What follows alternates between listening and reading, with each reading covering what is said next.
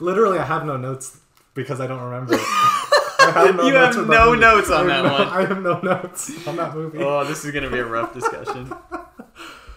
Actually, do you want a drink or something before I start?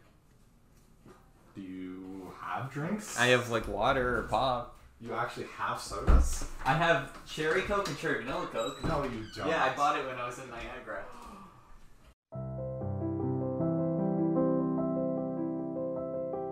What is the feature-length podcast? Anyone? The feature-length podcast is a show where three idiots talk about film and entertainment. Good answer. Hey guys, what's up? Hey, are you talking to us? Yeah. I'm talking to the voices in my head. Like, I truly don't know. It felt like a fever dream. I swear to God, I could not It sounds so stupid hearing that. If you're listening to this is a podcast. Welcome back to the feature-length podcast. Welcome back to the feature-length podcast. Welcome back to the feature-length podcast, a podcast where we talk about movies and TV for a feature length of time. Hello, welcome back to the feature-length podcast, a podcast where normally three friends sit around and talk about movies. I am Marco. I'm one of the regular hosts of this podcast. Unfortunately, the other two hosts are off living their best lives today, and they've left me to do this bonus episode. As you can tell by the title, it's on the James Bond franchise, the whole thing. Since the start of this podcast, I've threatened to do this episode and to finally get Angelo on the podcast so we could talk about James Bond. So, Angelo... Now we have four friends on this podcast. Yes, officially four. Nice of you to be here, and let's talk about James Bond. Should we start this off by explaining to people what our problem is? Our problem? I mean, James Bond was my childhood hero. Like, growing up, like, I wanted to be James Bond. Yeah. Like, if there was a spy school as a kid, I would have enrolled into it. Yeah, you know James what I mean? Bond is a quintessential childhood fantasy character for males, I feel like. Oh, absolutely. Like, just dress well, drink lots of alcohol, kill people. Mm-hmm. Sleep with copious amounts of women, which we'll get into.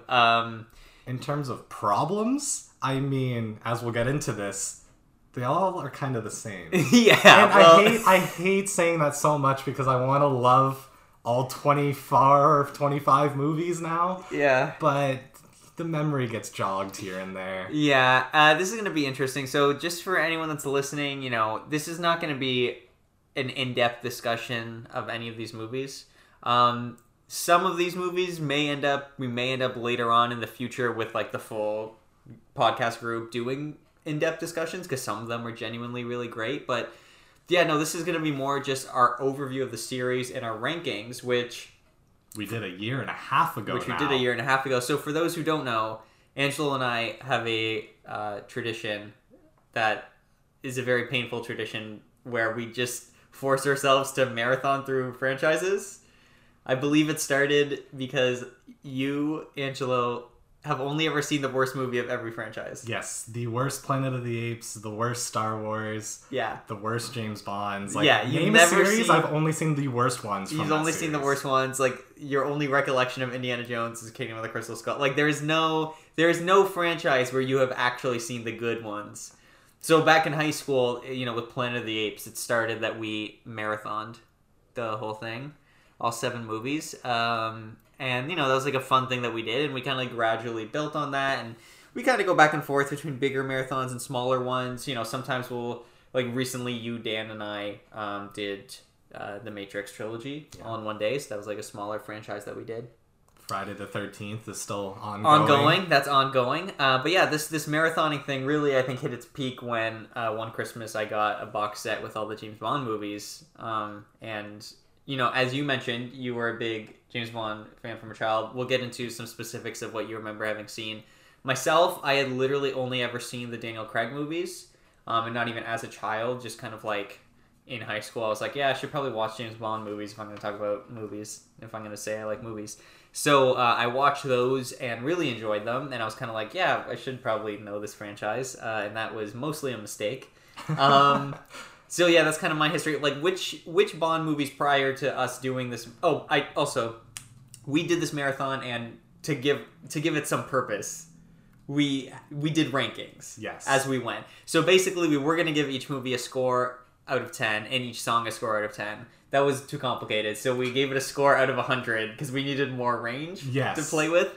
And then we also ranked the number of sex scenes simply because James Bond is so, like, known for having sex. Simply because of Thunderball, and the plot of that movie is that he has sex to save the world. No, but that's the plot of, like, every one of the movies. I don't even... That could also count for, like, 4 other movies. But that one specifically. Yeah. I mean, we'll get into it. Yeah. Yes. But you know, we started ranking them because we were kind of curious, like what is the correlation here? How did the number of sex scenes change as we progress? Obviously, as like things get more modernized, and it's not cool to just have sex with a woman in a haystack, which we'll talk about. One of the creepiest things I've ever seen.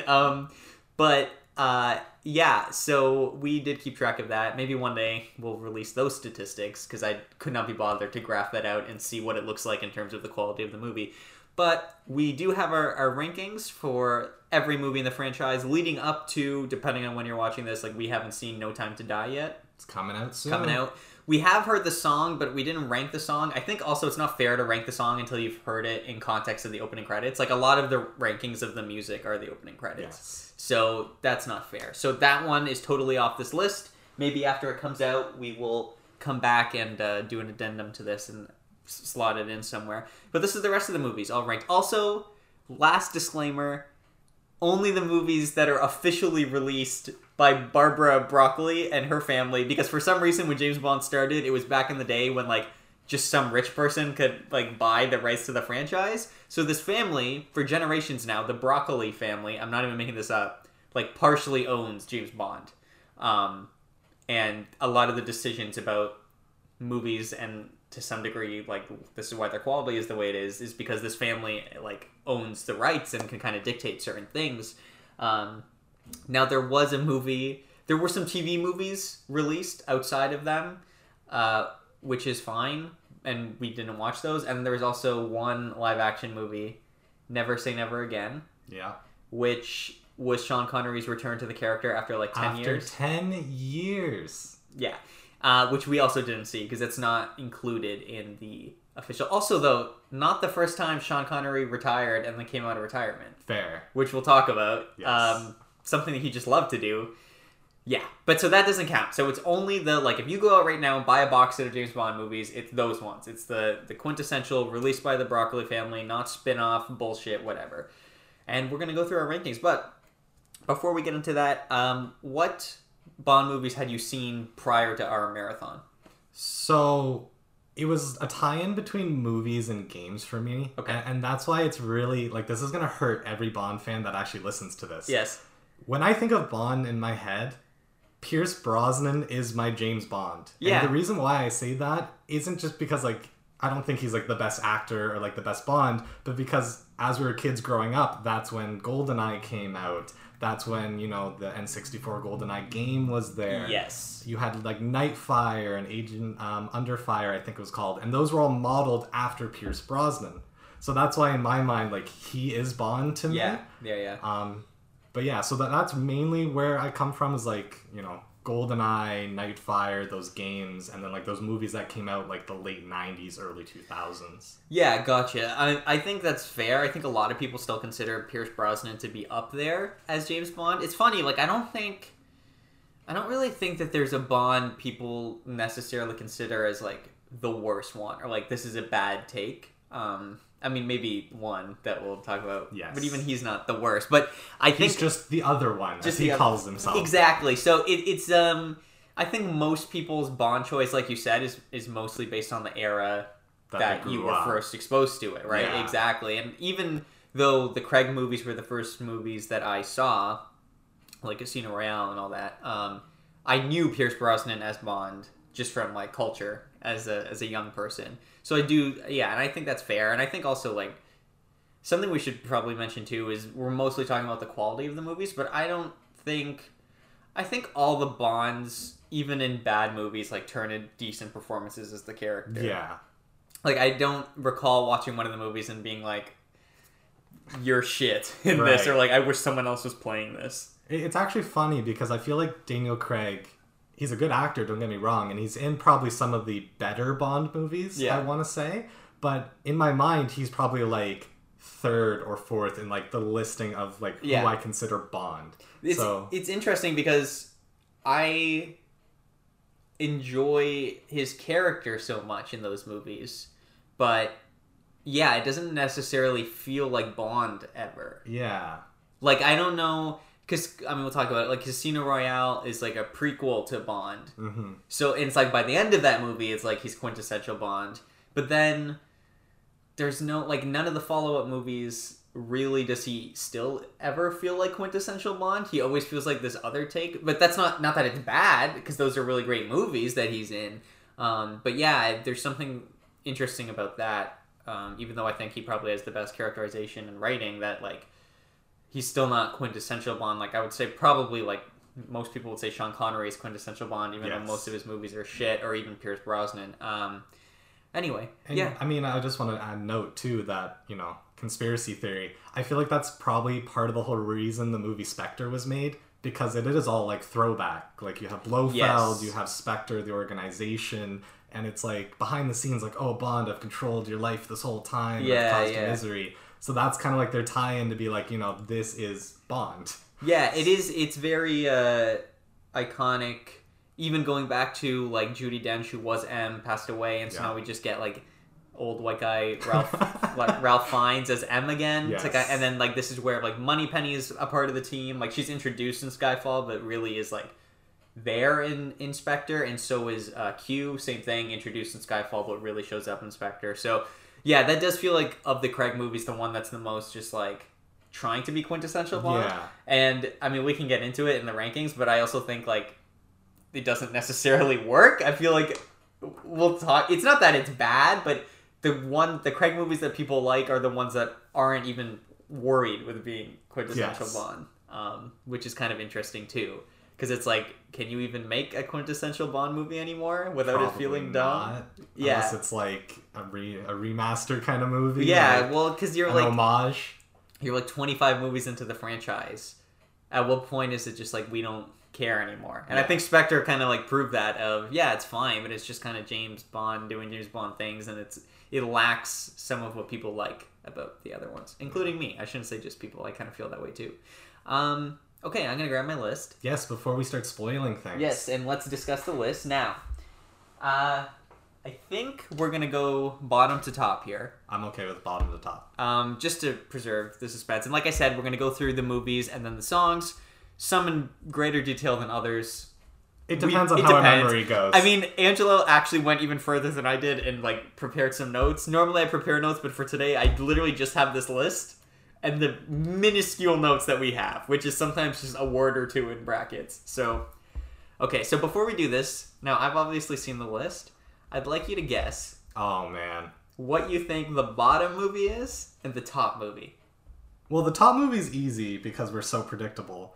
The bottom movie? Oh, man, I don't know. I'm just gonna go off on a limb and just say Majesty's Secret Service. Wow, really? You think that's the bottom movie? I don't even remember. I'm gonna go with that one though, just because it's the solo Bond movie. Okay. And I remember us making fun of it so much the whole way through. Fascinating. Okay, and what do you think the top is? Top is Casino Royale. Okay. It's always going to be Casino Royale. Well, not even because it's like the best Bond. It's just such a well-made movie. Yeah, this is lit. Yeah. So let's start this list off then, okay? So I'm also going to give the scores as we go through. And I should say, this list starts at number 17, even though there's 24 movies, because there were multiple ties.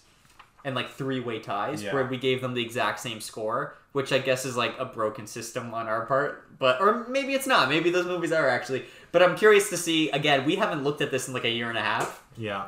Yeah, if not more. Because a year and a half, I feel like in regular time, but it's been COVID. Like COVID time has been a year and a half. It's been actually like 3 years. Oh my god. Which is kind of weird. It's been a year and a half pre-COVID. Exactly. So I feel like that's just how time works now. Anyway, that's a podcast for another day. Getting old. That'll be a podcast we do one day. Yeah. Can you believe? No. I don't even want to say it. I'm not even going to say it. Okay, so coming in with a score of 57 out of 100. Nice. Moonraker. Really? I mean, Yeah. yeah, that makes sense. I mean, okay, so literally my notes from Moonraker is that it feels like a Han Solo movie. Really? Because of the whole like space scene Yeah. and like lasers and like I could totally see Bond pulling out like Han Solo's pistol and just Gotcha. like it's just like the ambiance of it.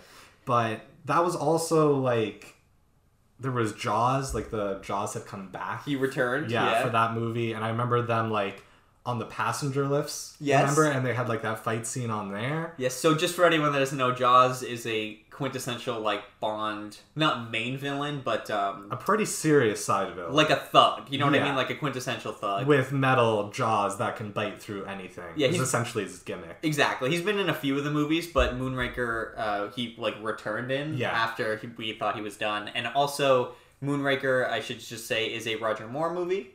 Roger Moore was the second, well, technically third Bond. Yeah.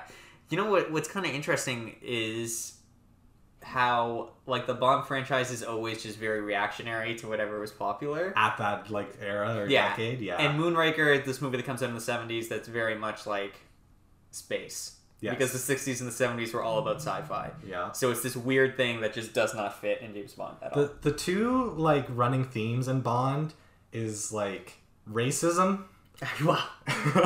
and like picking locations, like random locations throughout the world, and then just being like super racist to them, and we'll get into that Sooner than you think. sooner than we think. Yeah. And then the second one is just like those kind of themes, like they have the underwater theme, a space theme, Yes. like Snow. Like a yeah, snowy mountain. multiple snow themes. Yes. So those are like the two kind of things that are running through all the Bond movies. Yeah, absolutely. Yeah, Moonraker. It's a weird one. Would you? We can also add this as we go through the list. Is this something you would like ever recommend somebody watch? Yes, because it is the worst one. And Okay. I feel like you have like it's the ones in the middle. Yes. They're the ones that I wouldn't recommend to people. Okay, that's fair. I would always recommend the best and the worst, because the worst you'll have a good time laughing at, saying what the hell's going on. Yeah. And the best are just ones you enjoy. But the ones in the middle are like the forgettable ones that you end up just you watch it and then you move on with your life. So yes, watch Moonraker. Do it. You'll love how much you hate it. That was a really good take. I agree with you. I think that this one is ridiculous enough that it's memorable. So that's the thing is we do remember it because it was so bad. Yeah. Unlike some of these other ones. But we'll get to it. We'll get to it. Now, I'd like to go right from number 17 to number 16 because you brought up racism, and I think it's time we talk about number 16, our second worst movie, with a score of 62 out of 100. Live and Let Die. Live and Let Die. Live and Let Die is Roger Moore's first movie as Bond. So maybe we can just say now, Roger Moore, again, I think is a good Bond. All the different Bonds have different vibes. The Roger Moore, like the Connery, it's kind of this constant, sort of like Batman. We recently talked about this with Batman, how Batman constantly flip-flops between silly and like dark. Yeah. And James Bond kind of does the same. So the Sean Connery movies, obviously by today's standards, aren't as dark as the Daniel Craig movies. But those movies try to be serious spy movies. And the Roger Moore movies are very campy and silly. Yeah. A lot of one-liners in the Roger Moore movies. Lots of one-liners. And yeah, Live and Let Die, I brought up racism.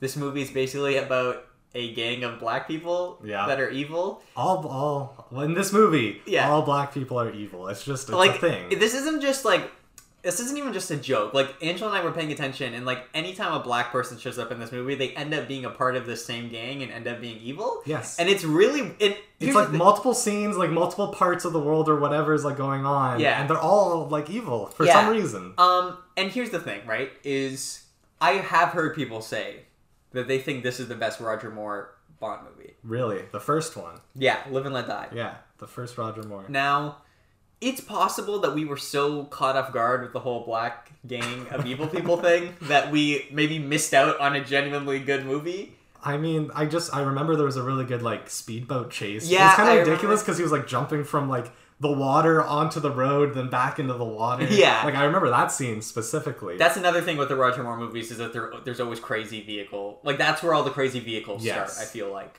is these movies. Yeah. Yeah, do you have any recollection, anything to say about Live and Let Die other than racism? It had an amazing song. I will never forget Well, the song to Live and Let Die. No. We'll talk. In a lot of these cases, the songs are kind of flip-flopped with the quality of the movie. There are some really awesome songs. And yeah, Live and Let Die is one of our favorite songs. It is a great song. I'll spoil for you, but when we get to our song rankings, that Yes. one's up there. It's awesome. But aside from that, not much other recollection, really. And this is the thing, right? Like, I really, really like Roger Moore as Bond. Yeah. But he's done too many movies. And Yes. because he's done too many movies, it's really hard to distinctly pick, like, what happens in which movie he's done. Absolutely. And I also think this is the part of Bond where everything starts to meld together. And I don't know if it's simply because he did so many or if it's also the style of the movies. Like, they stop being as... I don't want to say stop being as unique, but they just all have this sameness to them. Yeah. Like Maybe because they're campy. I don't know. Like, the Sean Connery movies... I feel like each one is pretty memorable for some reason or another. Yeah. Maybe it's because they were, like, exploring ideas there. Maybe. But, like, Roger Moore's, the plot to each movie is either, like, there's a bomb, or, like, someone's gotten kidnapped, or, like, Bond's been framed. But because every plot is the same, like, what do you do with the movies, right? Yeah, exactly. They're great action movies, but you don't watch it for the story. No, and that's the thing is that, like, with anything, action is gonna get worse over time. Yeah. Generally speaking. I mean, there are very few exceptions to this. So, you know, if you have a bad story, an unmemorable story, I'll say, it makes it tough to go back. And keep in mind, too, when we were literally, like, binge watching these, we were watching these back to back. Oh my god, yeah. So, like, sitting through, when you're on your third or fourth Roger action Moore, Bond movie, your mind just goes blank and you're just watching it. Like, I'm pretty sure at, like, the third or fourth movie, we just stopped talking. We just stopped making comments to each other. Like, we're just, like, every once in a while, be like, wait, what's going on? Or we'll be, like, 3/4 through the movie and we're like, wait, what's the plot? Like, wait, what's the goal here? Yes, and that's something that I'll be honest, I always feel like I struggle with spy movies in particular, is... what's the plot? Because most of the time the plot is just bullshit to have action. Yeah. And so I feel like I've been trained to just, like, not absorb it as well. Yeah. And so whenever a spy movie, whether it's, like, some of the modern Mission Impossibles or even the modern Bonds, where they actually have engaging plots, it's always so nice. Because, looking back at this, and I remember watching it and, you know, hitting pause to get a drink, and there's a half hour left, and I'm like, what's happening? Like, Angelo, just explain it to me. And Angelo would be like, I literally couldn't tell you. No.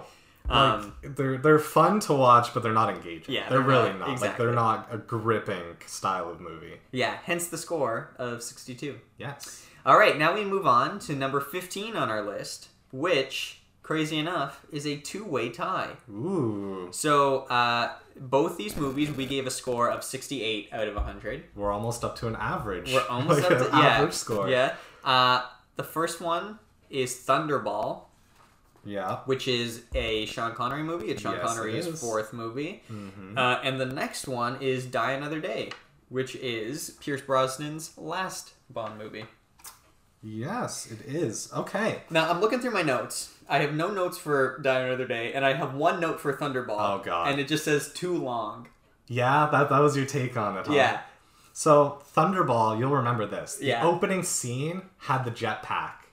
Oh, Do you remember that's right. Bond's jetpack? Yes, the jetpack. Okay, Yeah. so that was Thunderball. Okay. Okay, so there was that, and then Thunderball was also the movie that had the underwater fighting scene with the harpoon guns. Oh my god. So, okay. like, Thunderball was one of the more, like, adventurous ones, where they were kind of, like, pushing the envelope a little bit of, like, what they can do with this. And then, yeah, my next note outside of, like, those big scenes that I knew you'd remember is I don't remember the plot at all. I don't remember the plot whatsoever. I could not tell you what Thunderball was about. No. I could tell you that the movie was good. It was definitely too long. It was very slow paced. And the jetpack and the underwater fighting scene will forever be ingrained in my memory. The jetpack because of how ridiculous it was. Yeah. And, like, the underwater one just because it was, like, really cool. Because it was a really old movie that they were trying to do something like that. But I just remember, like, slow motion, like, punches and hits. And that's where the too long came from. Yeah.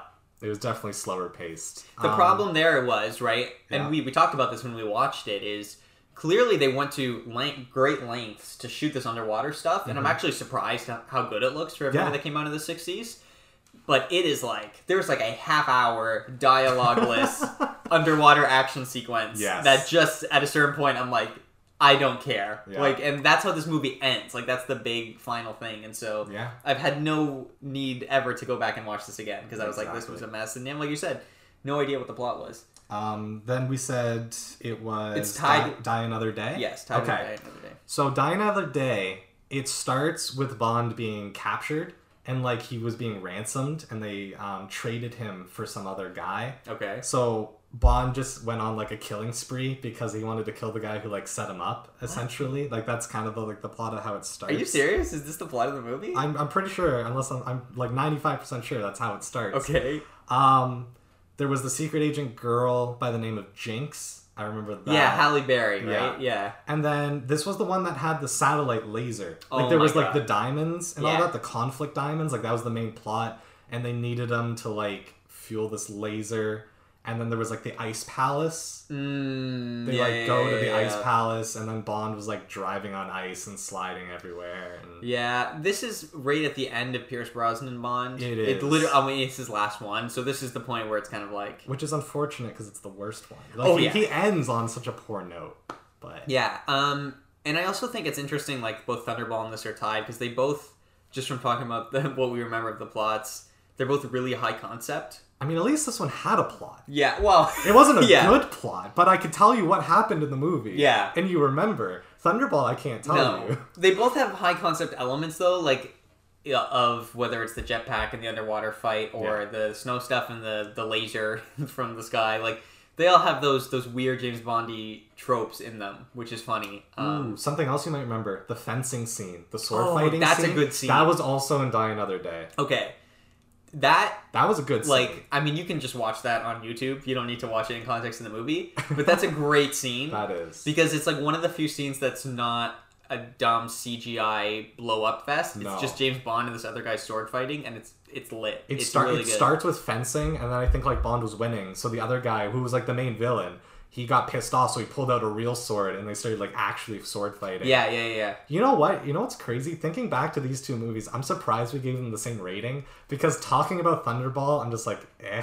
But Yeah. talking about this one, I kind of get a little excited. But I think it's probably one of those things where You remember it better than it was? because this one has a few standout good scenes Yeah. that we're like, oh yeah, that wasn't that bad, right? But then I think everything in the middle? I think if we went to watch it, we'd be like, oh no, we can't ever watch this movie again. Yeah. I'm pretty sure that's what would happen. That's fair.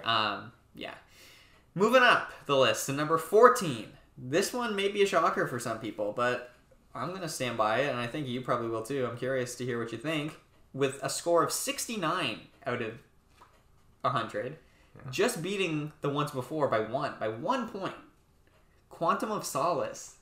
Yeah, and then we're already jumping right over to Daniel Craig. Yeah, the second Daniel Craig Bond. We really put this one this low. Like this is I'm like kinda one of shocked. the. This is one of the iconic. I feel like Craig movies is Quantum of Solace. Yeah, well, there's not a ton of Craig movies, but I mean, here's the thing, right? Is I think the problem with this movie is twofold.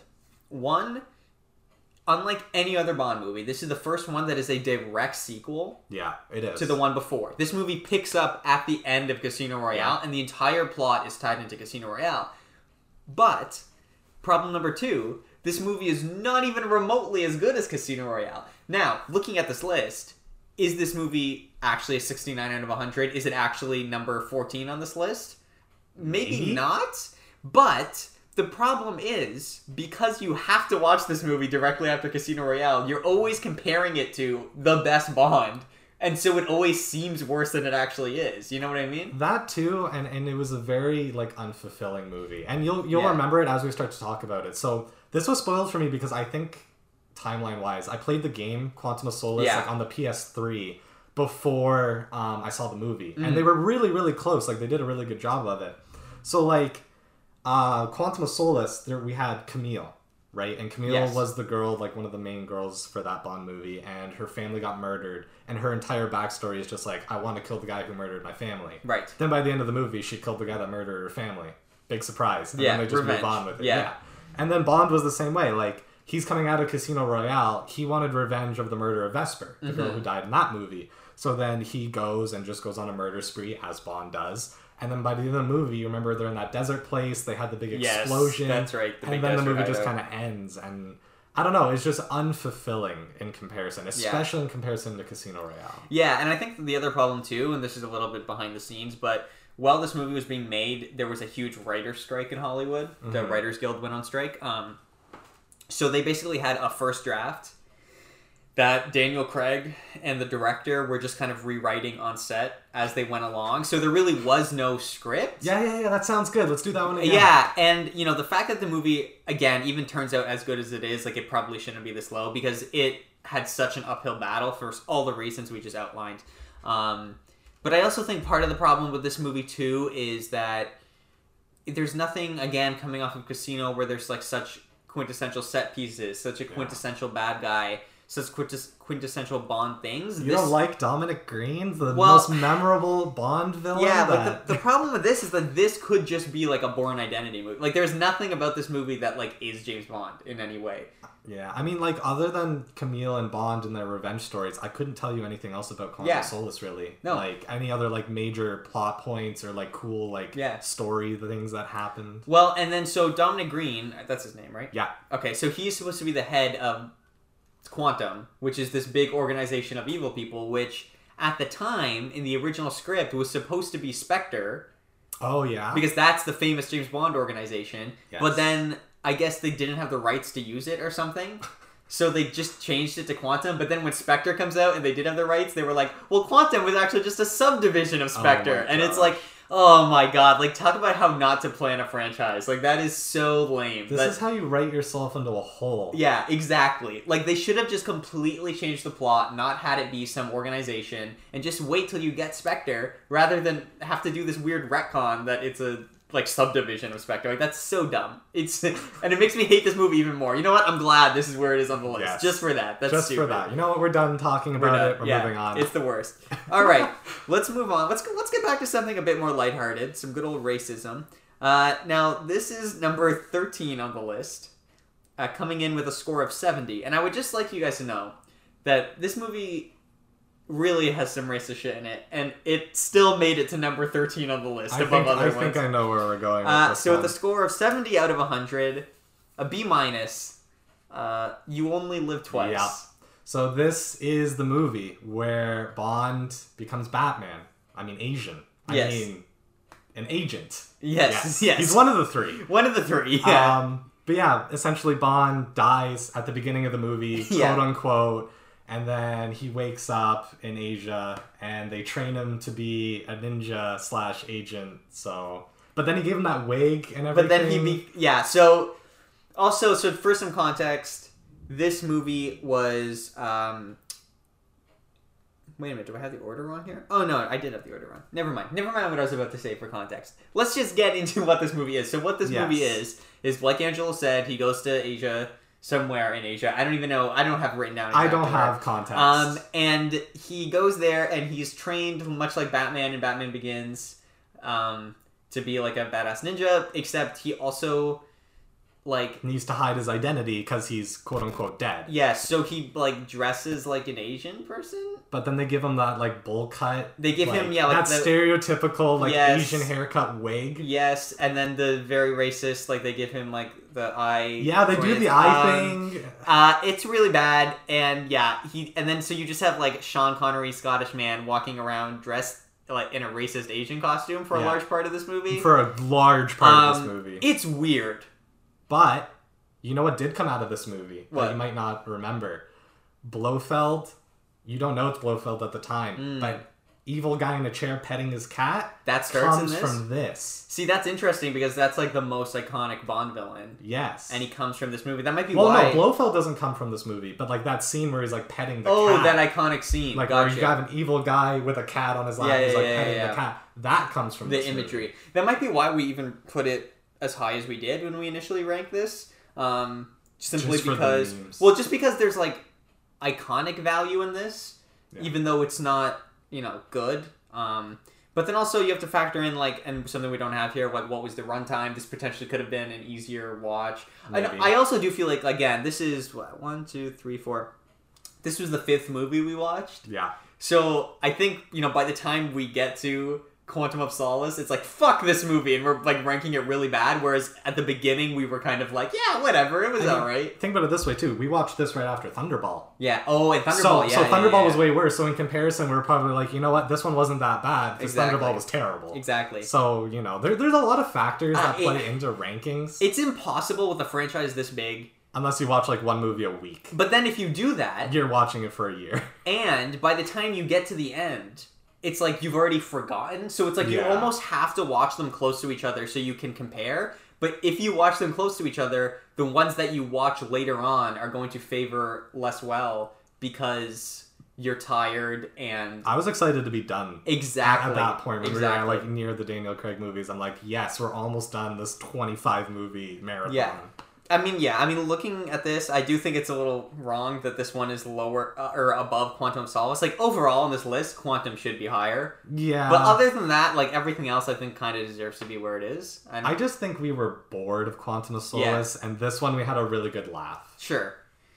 Moving on to number 12, The World Is Not Enough. The World Is Not Enough. This is Pierce Brosnan's third Bond movie. Comes in with a score of 71 out of 100, just edging out You Only Live Twice. Literally, the only things I have for this movie is, like, the premise was 009, like, betrayed the MI6. And there was this one, like, Q quote that I remember that's, like, I think Bond was asking him, like, what are two things, like, that you recommend? And he goes, never let them see you bleed and always have an escape plan. Oh, a nice little Q moment. But we do love a good Q moment in these movies. Yeah, other than that, I just remember 009 betraying the MI6 and then Bond had to go and stop 009. Yeah. Like, that's really... I gotta be honest with you. I cannot conjure up an image in my mind of this movie. I don't know which movie this is. I don't know. And you know what's fascinating too? 009 and 006, I think, are the only ones that are ever, like, brought into the franchise, aside from, obviously, 007. Yeah. I don't know what happened to all the others. Who knows about, like, 1 through 5 and, like, 8, and then who knows if 9 is the last one? Who knows? Like, they explain what the, 00 means and, like, how people get it. Yeah. But then they never really, like, bring any of the other 00s in very often. So maybe in No Time to Die. Maybe in this new one. We'll get some more cool. 00s. Because I think there is that woman, I forget what the actress's name is, but I think she's playing a 00 in the movie. Yeah, and then there was, like, rumors that she's going to take over as, like, the next Which, Bond. like, isn't going to... Everyone's so dumb. Like, that's not... It's like anytime there's like a woman in a movie, just like the male internet is like, she can't be this character, and it's like nobody is saying no one even said that she was. First of all, nobody even said that. Yeah. Like, anyway, I have no recollection, but I will say, now that I have this chart up in front of me, it's kind of interesting. Each Pierce Brosnan movie has the exact same number of sex scenes. Yeah, they each have 3 sex scenes, which kind of is like so crazy that they each have the exact amount that I almost think it might be on purpose. Maybe they were like trying to be conscious of that in the 90s of like how much sex James Bond has. Well, what are the ratings for a Bond movie? Are they all like rated R at the time? Because maybe it's like if they had one more, then it gets bumped up a rating. Yeah, I don't know. But they also have sex and violence, so like they were probably already rated high anyway. I'm assuming they were PG-13. You think? I think. I have no idea how ratings worked. I have no idea. But then again, this was like 2000s at this point almost. 90s, not even. But yeah. 99 is The World Is Not Enough. Yeah. Oh shit. Is it really 99? Yeah. So Die Another Day is 2002, right? Yeah. Damn. So like we should probably know what ratings are like. That's not that long. I mean, ago. that's after we were born, technically. Yeah. So, but yeah, I don't know. That's my thought. My thought is that if they added more, it would have got bumped up in like maturity rating. Bro, so you're telling me Die Another Day came out 3 years before Casino Royale? That's insane. Because Casino Royale came out in 2005. I have 2006. Oh, sorry, you're 6. Probably right. 6. Yeah. No, it's 6. I'm thinking of Batman Begins. You're right. It is 2006. 4 years and the quality difference. It's like those movies are from different eras. And but I mean, like 2000 to 2010. Like, think about how much changed. Oh, sure. But I mean, like, yeah, wild. Okay, let's continue up the list. So that was The World Is Not Enough, right? Yeah. So now we move on to our number 11 spot, which is also a two-way tie. And also, this may also be a controversial take. This podcast is a controversial take. Yeah. So at number 11, we have, first of all, our very first, what's his name? The other guy. The one who only did 2. 2? Didn't he only do 1? No, there's one that did 1 and one that did 2. There's one that did 2. It's License to Kill. The movie's License to Kill. Oh, Timothy Dalton. Timothy Dalton. Okay. Oh my God, how could we forget about Timothy Dalton? And this movie comes in with a score of 72 out of 100. Timothy Dalton, I'm going to say, controversial. I think he's a really good Bond. I think he's a really good Bond. I think he's like a forgettable Bond, like name-wise. Like you say Timothy Dalton and people don't people don't associate it with Bond. Yes. But he did do a really good job in the movie. Well, what's interesting is with the whole flip-flopping thing, this comes after the Roger Moore movies. Roger Moore is Bond for like his whole life. Stops being Bond. Well, makes like 1,000 movies. And then Timothy Dalton makes 2 Bond movies. And these movies are trying to go back to the Sean Connery, let's take this serious again. Yes. And now we're kind of getting into the area, just even looking at the list. We're kind of in the middle of the list, and these are the movies that, unfortunately, I think most of them actually have decent premises, but they just don't execute well on them. I mean, License to Kill, literally in the title, like Bond gets revoked for his license to kill. Yes. But then just goes out of his way to betray M, and then just goes keeps killing anyway. Which nowadays sounds like every Mission Impossible movie, Yes. but like, oh, he goes rogue. But like at the time, that was like a novel idea. Yeah, because like Bond was always known for kind of doing things his own way, but I don't think he ever went like fully rogue until this came up. This is like the first Bond going rogue movie, and it's like a serious kind of action thriller. Yeah. But I just think ultimately, like we talked about, it doesn't quite have that same like energy and like rewatchability. Yeah. But I think this might be the first in the ones we've talked about. This is number 11 spot, and the next movie, which we'll get to as well. Which is tied. Which I don't think either of these movies are bad. Like, I think everything under this is bad. I think at this point we're at could be better, but is still watchable. And enjoyable. And maybe not rewatchable, but interesting. Yeah. So I'm going to also say tied for number 11 with 72 is Spectre. Yeah, so that's where we put Spectre, huh? Yeah. Interesting. Spectre, obviously the most recent Daniel Craig Bond movie. Yeah. Besides No Time to Die, which is about to come out. As we talked about, kind of retcons that Spectre was actually involved in this franchise the whole time, even though it clearly wasn't. No, it was. Like, Spectre was in, like, the really old movies. Yeah, I mean the Craig movies specifically. Oh, yes. Because it was Quantum, but then they were like, actually, it's Spectre. Yeah. What I remember... So, yeah, we learn all about Spectre again, and then, like, the head of Spectre keeps making these, like, you know, rambles, and he's like, oh... You've known me forever, Bond. I'm surprised you don't know who I am. Yeah. And things like that. I remember at the beginning of the movie, remember that really sick helicopter scene? Okay, yeah, this movie is one of the best cold opens of any of the Bonds. Oh my God, it was so good. It's so because, good. Once again, shocker, Bond was going on a killing spree. Yeah, of course. And after that, I think that's when the new M, right, at this time, suspended him, like, completely took away his 00, like, you know, certification or whatever, like, give me your certificate back. And then then we learned it was Blofeld makes a comeback because he never dies, and he's like, I've caused all your misery and killed all your girlfriends your whole life. Yeah, I've gone out of my way to kill all, and also we're half brothers? ? Yeah, and then at the end of this movie, like Bond had the chance to kill him and then he didn't, and then he got arrested. Of course. So Blofeld makes a return in the next movie. Who knows? He's in the trailer. Is he? Yeah. I'll admit I didn't watch the trailer. Yeah, well, he is in it. He comes there back. You go. Not as the main villain. I think he just goes to visit him, and Blofeld is like, so you've come to visit me, have you? You know, like that trope. Oh, yeah, man. This movie, I mean, we won't get into too many details because I do think we'll probably just talk about the Daniel Craig movies one day. Yeah. They're worth talking about. You know, this one, again, it's frustrating because there is so much good stuff in it. Like, the opening scene is awesome. It was amazing. Everything that happens with Day of the Dead is fucking awesome. And even like then you have a classic James Bond in the snow kind of set piece. That whole sequence is really good. I think where this movie kind of falls apart is like first of all, it's too long. They tried to make amends for the last movie while like orchestrating a set piece for the next movie. Yeah. While also trying to like give homage to the old Bonds. Yeah, so it's they too were much. doing way too much. It's way too much, and the problem is too like the movie like ends and then there's a whole other action set piece. Yeah. Like it's crazy. Like it goes on for way too long. The editing is kind of awful with the pacing anyway. But they also couldn't split this into 2 movies. No. Because if they did, they would have lost the audience. Yeah. So they were like in this really weird situation, like right after like Skyfall and everything. Yeah, and I also think it sucks because Blofeld, you cast such a great actor to play him. Yeah. Oh my God, I am blanking on everyone's names right now, but the guy from the Quentin Tarantino movie that I also get, Inglourious Bastards. God, I can't. Christoph Waltz. Christoph There Waltz. you go. Good job. So, yeah, he is obviously so villainous, and I think he is the perfect modern day Blofeld. But it sucks because they do the thing that like the Star Trek movies did with Khan, where like if you're not us. And you don't know that Blofeld is a villain. Yeah. The whole crux of this movie falls apart. Is the plot twist that he's Blofeld. But if you don't know who Blofeld is, then this movie means nothing. And can I also say I'm really tired of plots being like, I've orchestrated your whole life and you've never known. I've always been behind the scenes pulling the strings. Yeah. Just like, no, you haven't. Like, some of these things just happened by chance. Yeah, it's kind of shitty. And also, I don't like... I'm kind of over the villain that's like 17 steps ahead of the hero trope. Yes. Like, that...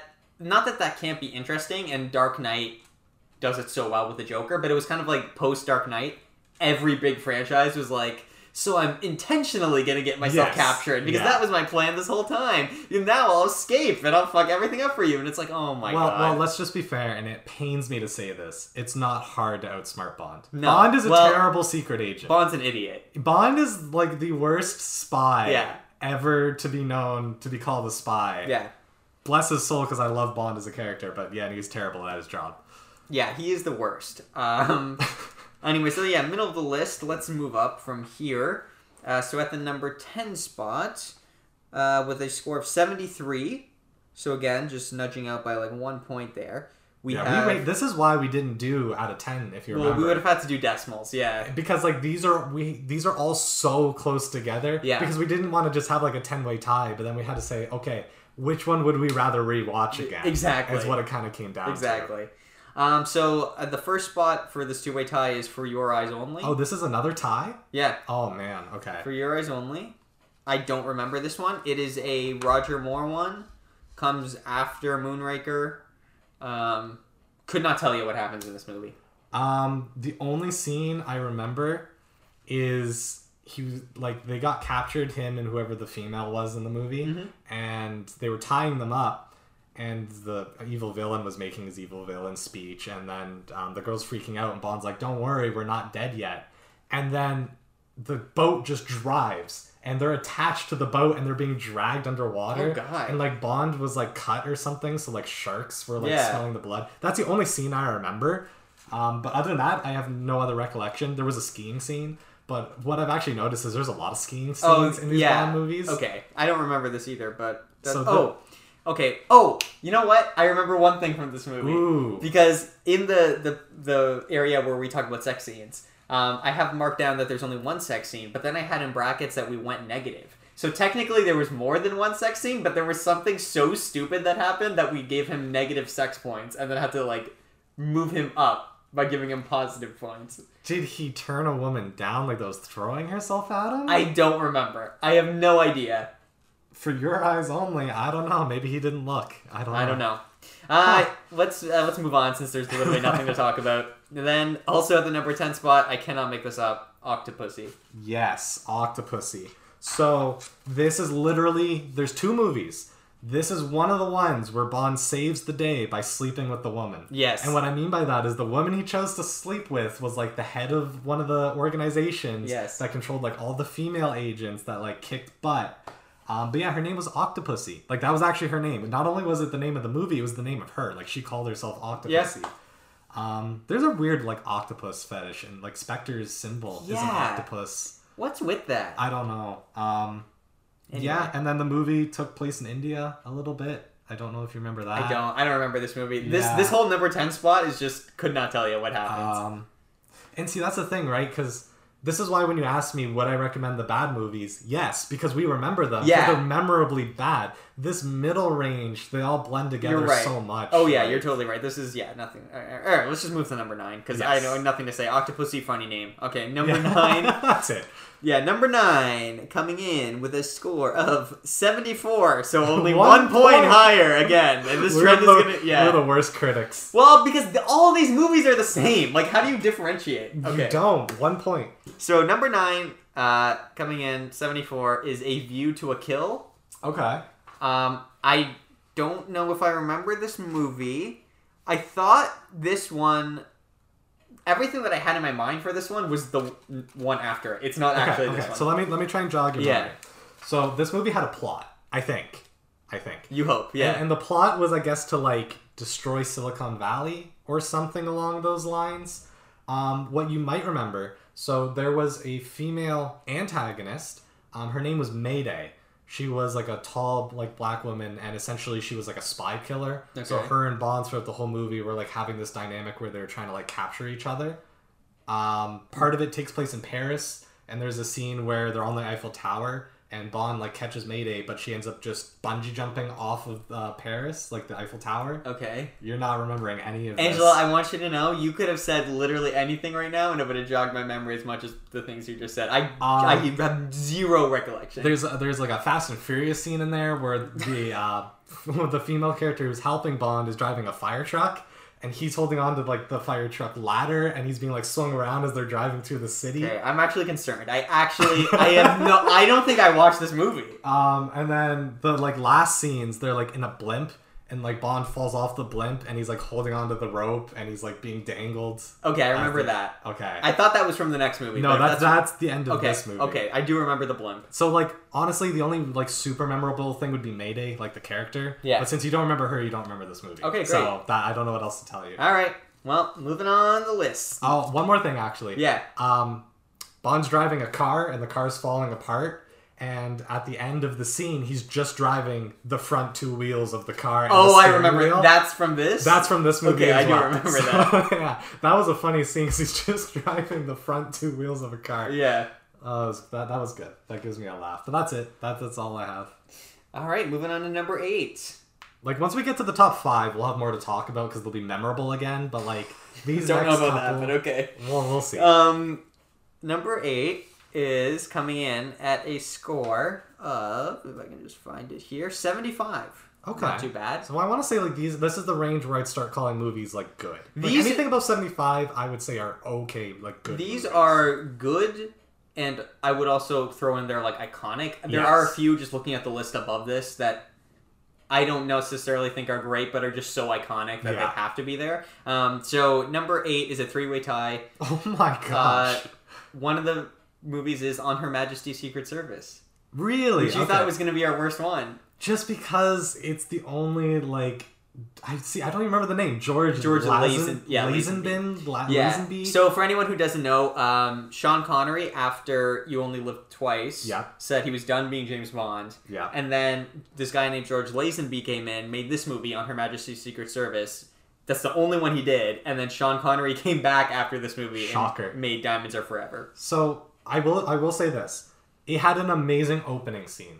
If you remember, it's the first avalanche scene, like the skiing scene, and like the avalanche is like following him, and for some reason all the ski-doos can't keep up, and him on his skis is keeping up. So it had a sick opening scene. I'll give it that. But I will say, there's also a scene where Bond is like with a woman. This is the scene I was going to bring up. And this is why I thought this was like the worst movie, because just this scene pisses me off. Alone. And then this woman like runs away, and Bond looks into the camera and says, "This wouldn't have happened to the other guy." And it because obviously this is the first time Bond had been recast. Up until this, it had just been Sean Connery. So they're trying to like acknowledge that by breaking the fourth wall. It's really weird. It is, especially for a movie that's like in the 60s where they don't break the fourth wall. No. Like, things like this didn't happen then. And the rest of the movie doesn't break the fourth wall. No, the rest of the movie does not acknowledge that he's the new Bond at all. But actually, if you watch the trailer, because I watched some of the trailers for these, they do acknowledge, like, the entire trailer is about, like, like, seeing the new Bond, and they're, like, making jokes about it. So maybe it's, like, that was their plan. Maybe. But it was not executed well. That's fascinating. I don't remember a ton about the plot of this, but I do remember coming away with, and we both kind of felt like it was a good Bond movie, but this is the worst Bond. So, yeah. And you know what? Looking through, like, some of the notes that I have of things I remember, I now know why we gave it such a higher score. So 2 scenes you'll probably remember, one memorable, one not. Bobsled scene. He's chasing the main villain in a bobsled, and they're like shooting back and forth. That was cool, yeah. That was cool. And then the end of the movie was really good. So maybe this is why we rated so high. I'm going to call it like iconicism. Oh, I know what you're talking about. So Bond finds who he's finally going to consider the love of his life I don't remember if he proposed to her or like they I think talked they about get getting married. Yeah. But before the movie ends, there was a drive-by and she gets killed. Yeah. And then it was at that point forward where Bond's like, I will never love a woman again because it hurts too much. Yeah. So maybe that's like I honestly, like thinking back, it was better than I thought. I think it's just the one scene that pisses me off so much. At the beginning, yeah. But, like, the actual like movie itself was really, it was a good Bond, but yeah, it's pretty solid. And it's funny, it's like interesting because I think like Spectre ends with Bond and this woman who's going to be his new forever woman, like running away and retiring. And in the trailers for No Time to Die, it starts with them like being in their car and getting cornered by bad guys. So I kind of feel like No Time to Die might in some way be taking influence from On Her Majesty's Secret Service. Maybe. Actually, I'd kind of like to rewatch this one before No Time to Die because I think it might be a little bit similar plot-wise, which could be interesting. yeah. But anyway, the second of the three movies that tied is The Spy Who Loved Me.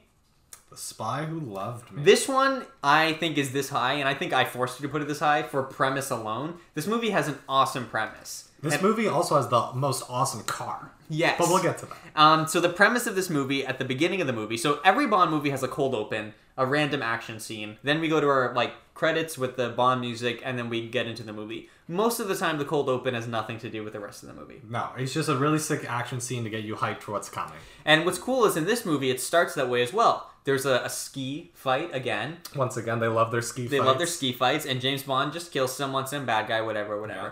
Then the plot of this movie kicks into high gear, and it ends up where Bond and this Russian female spy have to work together to go on this mission to stop this bad guy, and there's like they have a really good dynamic, and it's fun. And then there's a plot twist like halfway through the movie where you find out that this Russian female spy's husband was the guy James Bond killed in the cold open. Yeah. Which is like has never happened before. And so they have this like mini fight at the halfway point, but they decide this really cool decision where they're like, okay, we have to work together to save the world. But she says to him, like, once it's done, I'm going to kill you. Yeah. Which is like this awesome tension. And then it's just this incredible premise where you know that they're working together even though she's going to try and kill him at the end.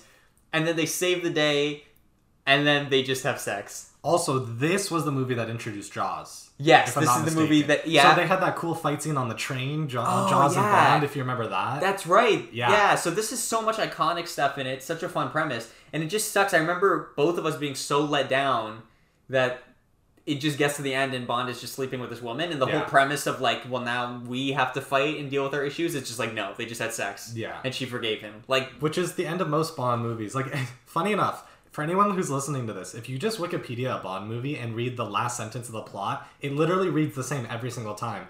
Bond and blank slept together. Yeah. That's it. Yeah. That's the end of like every Bond movie. Yeah. Unless she dies. Unless she dies, That's- which sometimes that's- happens. yeah. It just sucks in this one because this one was so close to being unique and cool. Oh my god, if they actually had like a fight scene and like Yeah. Bond had to kill her, that would have made it like so This would have been good. in like my top 3 Yeah. if that happened. Because this is a really, and I would say honestly, like, watch this one.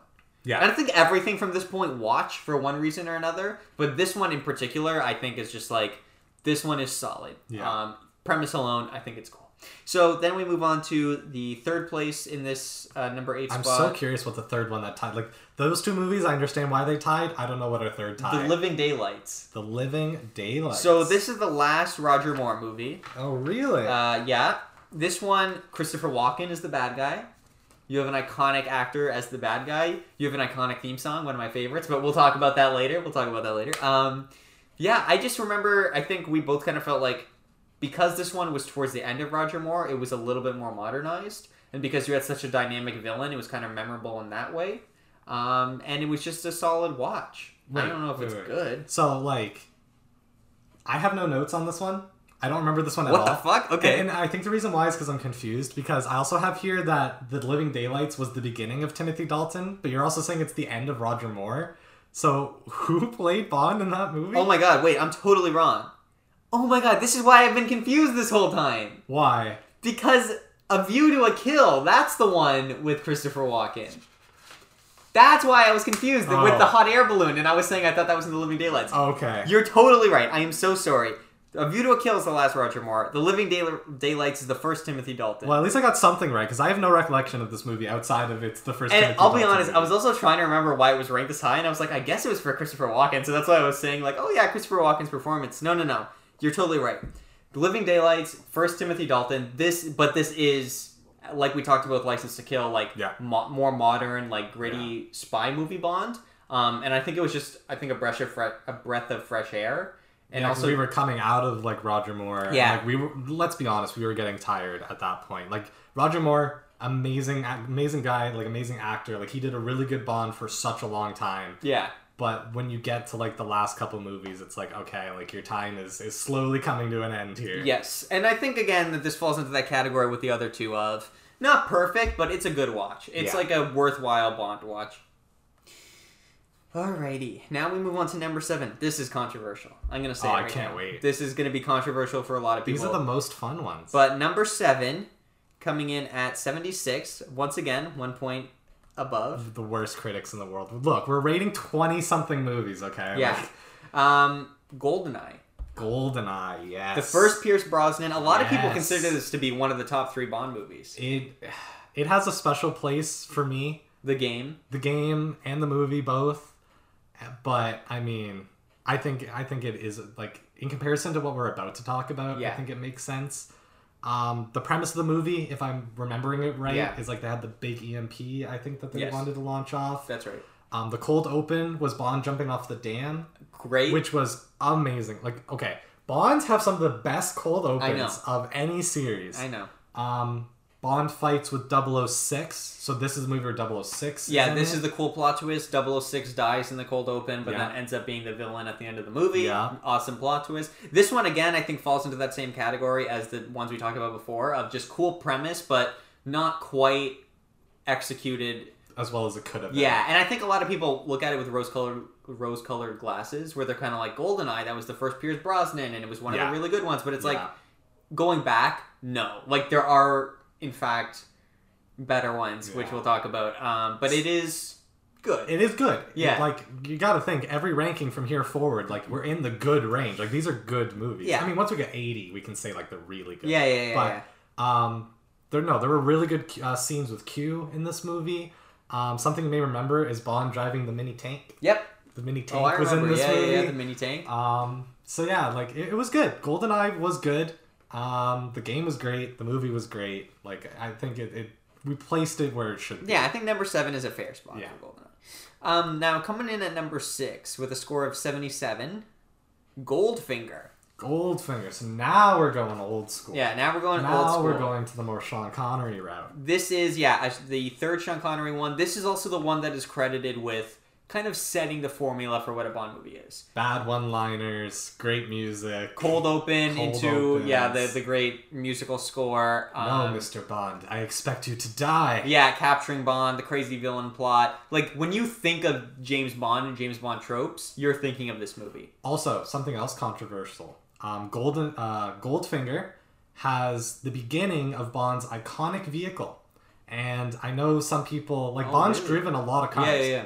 I personally associate Bond with the Aston Martin. Of course, yeah. And then Goldfinger was the first Aston Martin vehicle that Bond drove. Wow, fascinating. He bumped around to BMWs and some really old school cars. But in my head, the Aston Martin is Bond's car. So this started that. Interesting. So this really is then, one of the entry point for a lot of what makes Bond good, but also what makes Bond bad. Yeah. And I think even a note here that I have in brackets for it was just a good start.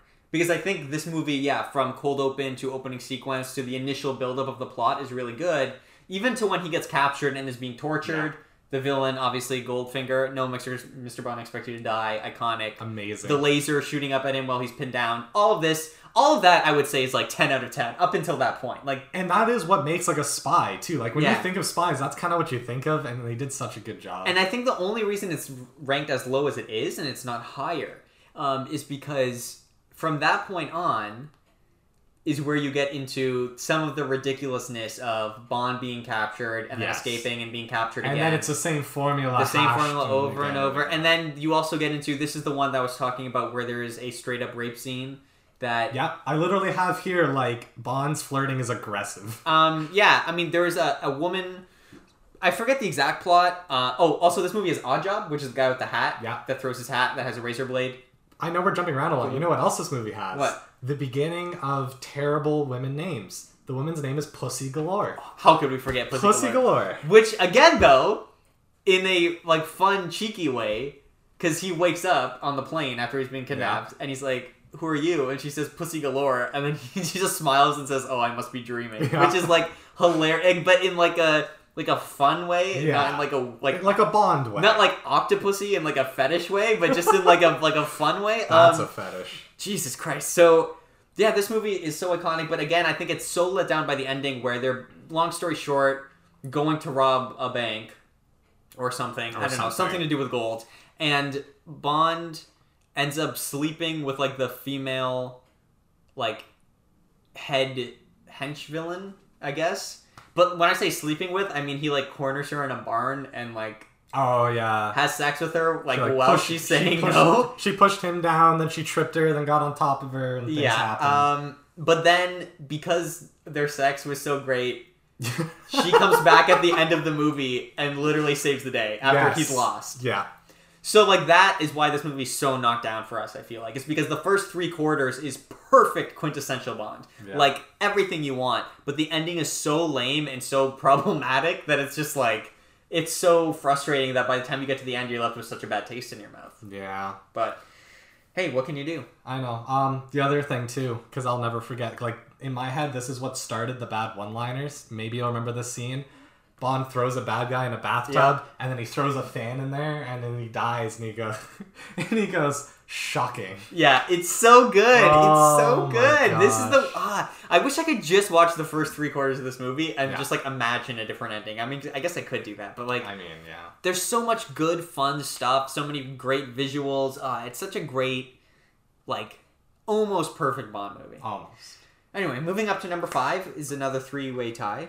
Wow. 3-way tie up to number 5. Now, this number 5 spot, I'm just calling it right now. This is just what I'm going to say, the iconic spot. Yes. There are movies on this... Almost every movie on this list I think should be lower. Like, objectively. Fair. But each one of them is so important for different reasons. And enjoyable for those reasons that it's here. So, the first one... Oh, by the way, every movie in this spot has a 78 ranking. Pretty good. B+. The first one is Dr. No, the very first James Bond movie. Yes.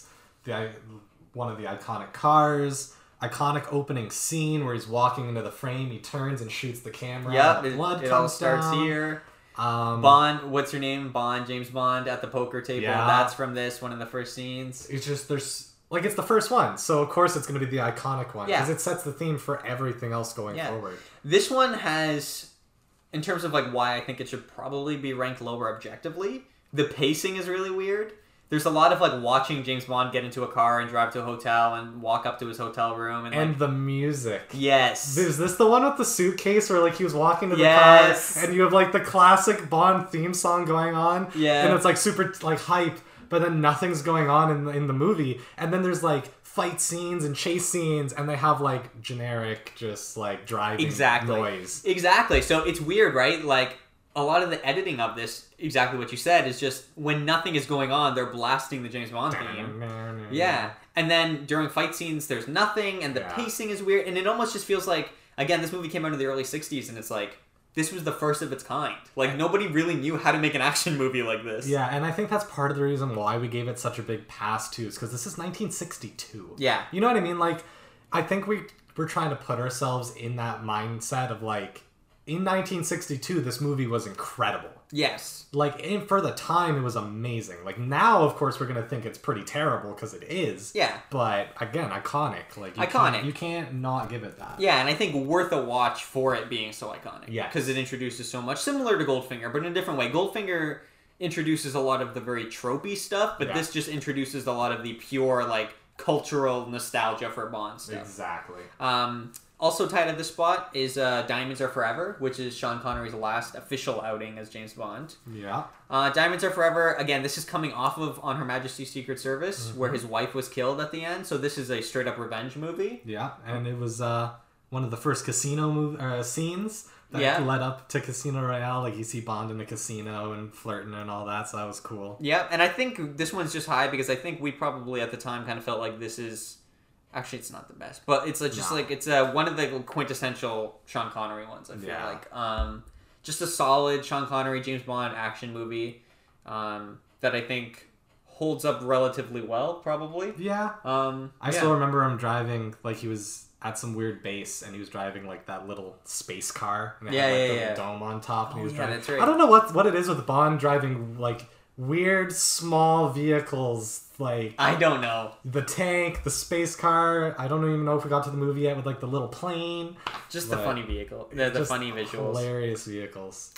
Also tied at the number 5 spot, The Man with the Golden Gun. The Man with the Golden Gun. So this is our last Roger Moore movie on this list.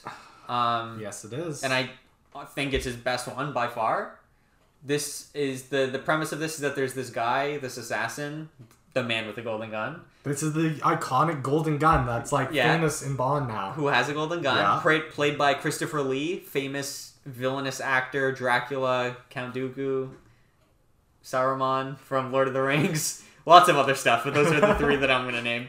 And he plays the Man with the Golden Gun, who's this assassin. And Bond, basically, long story short, ends up on this guy's island, and it turns into this thing where this guy's hunting Bond for sport, almost. That's exactly what it is. Because that's what he does, is he enjoys hunting people, and he's, like, playing Bond for sport, and Bond's just part of this man's game. Exactly. Like, he gave MI6 one of his golden bullets that was, like, inscribed with, like, 007. And it was just a really cool, like, spy, like, chase spy scene. This, you have, like, Knick Knack the Midget, like the Midget Butler, if you remember him. Okay. This might also be the movie. I don't know if I'm getting it right. This might be the movie where Bond actually saves the day.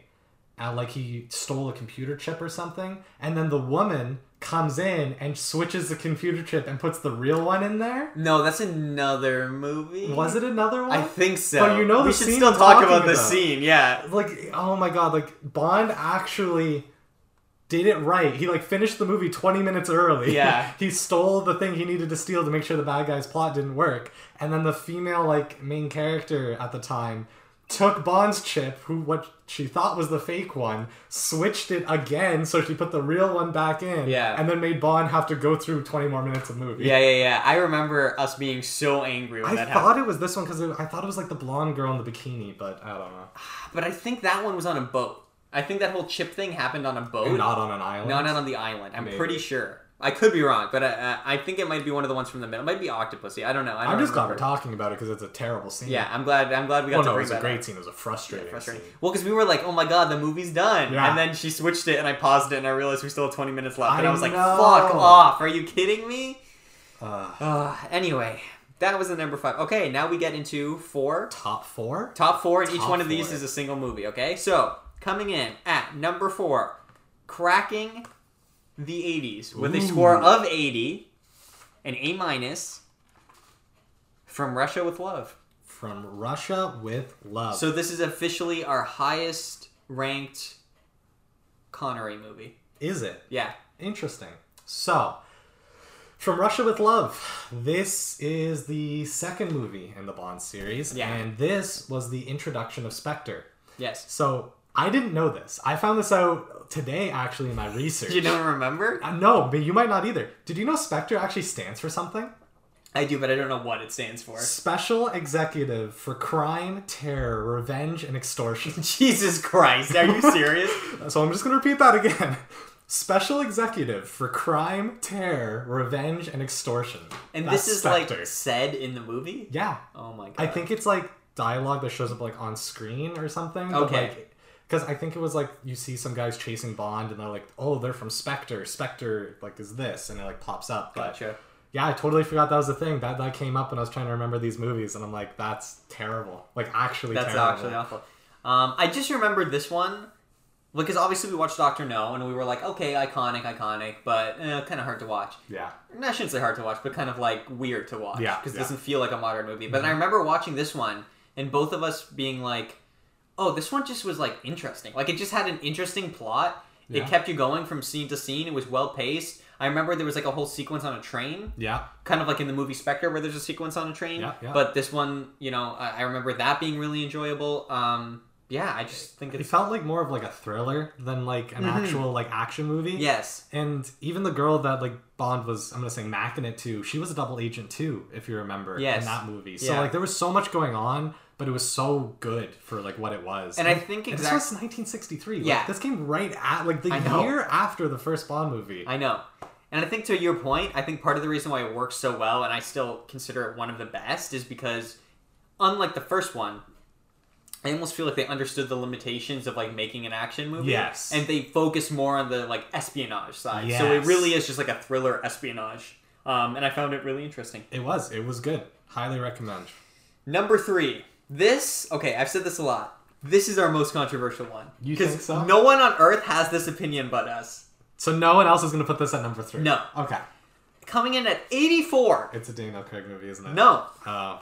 Coming in at 84, Tomorrow Never Dies, which is Pierce Brosnan's second Bond movie. Right. Now, I remember, I had always heard my whole life, GoldenEye, incredible. Yeah. All his sequels, bad. Yeah. And I'm telling you guys right now, Tomorrow Never Dies, the second Pierce Brosnan movie, is just a better GoldenEye. It is... Oh boy. Do you disagree? I don't disagree, but just saying that would spark so much. But I know. I think people haven't watched the Pierce Brosnan's movie in a long time. I think they remember them from theaters. Yeah. And they're not objectively thinking. Like, I'm telling you, this movie is solid. Like, Yeah. it's a good time. It is. I mean, I don't even know really what to say about it. You had the Chinese agent that was Yes. part of the movie. Yeah.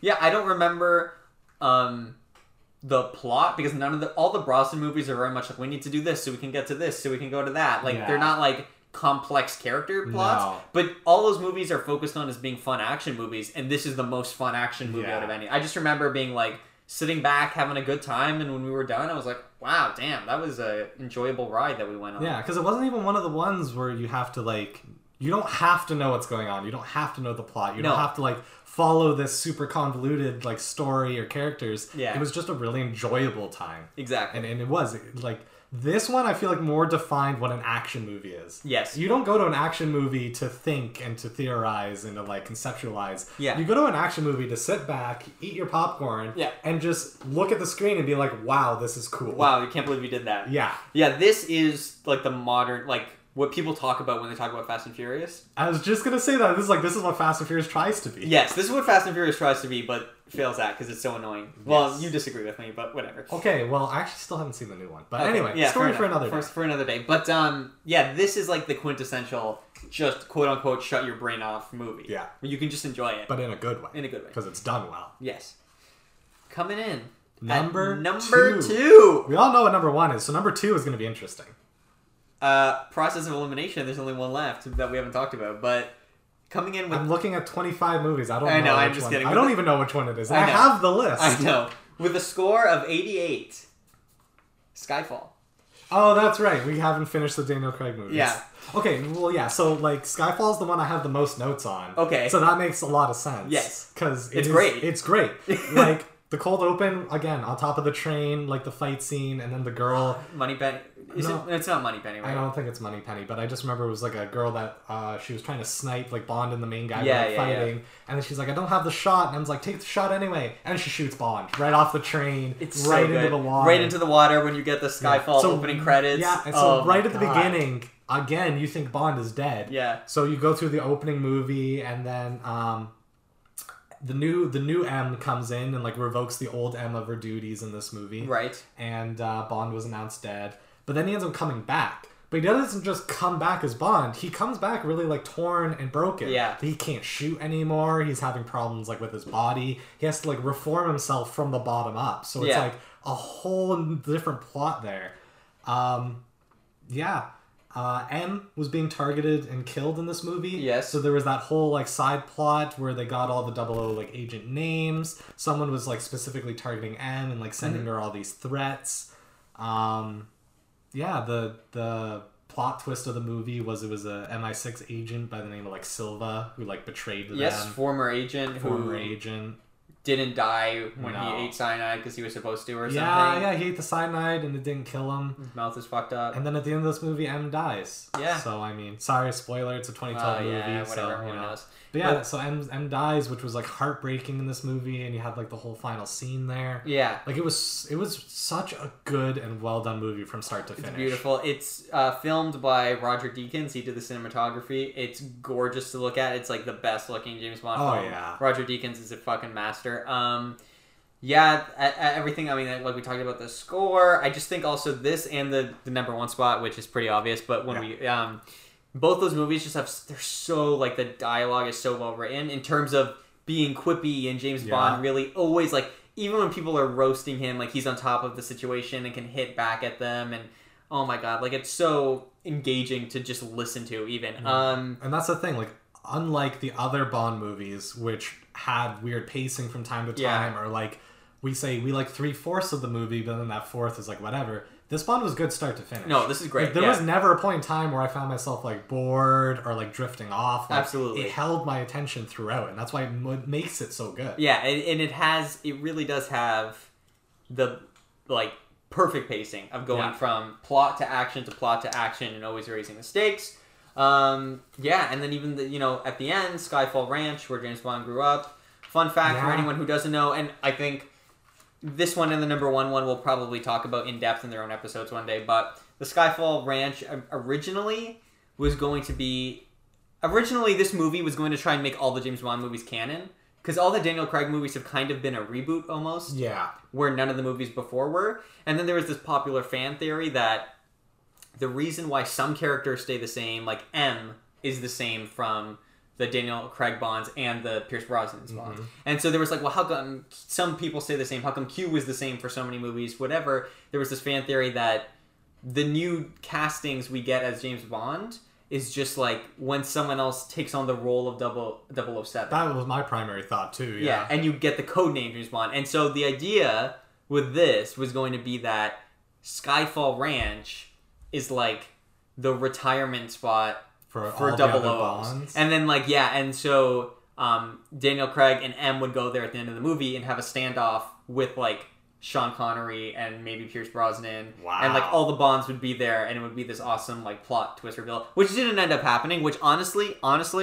I think is kind of fine, because like if they did that, that's cool and that's a fun fan theory, but this movie just stands so well on its own that I'm not bothered by it. I'm not like, I wish they did that. I'm like, oh, that's cool, but I didn't. We gave it a what, an 88? 88, yeah. Right. So if they added that in, would it have went from like an 88 to like a 95? No.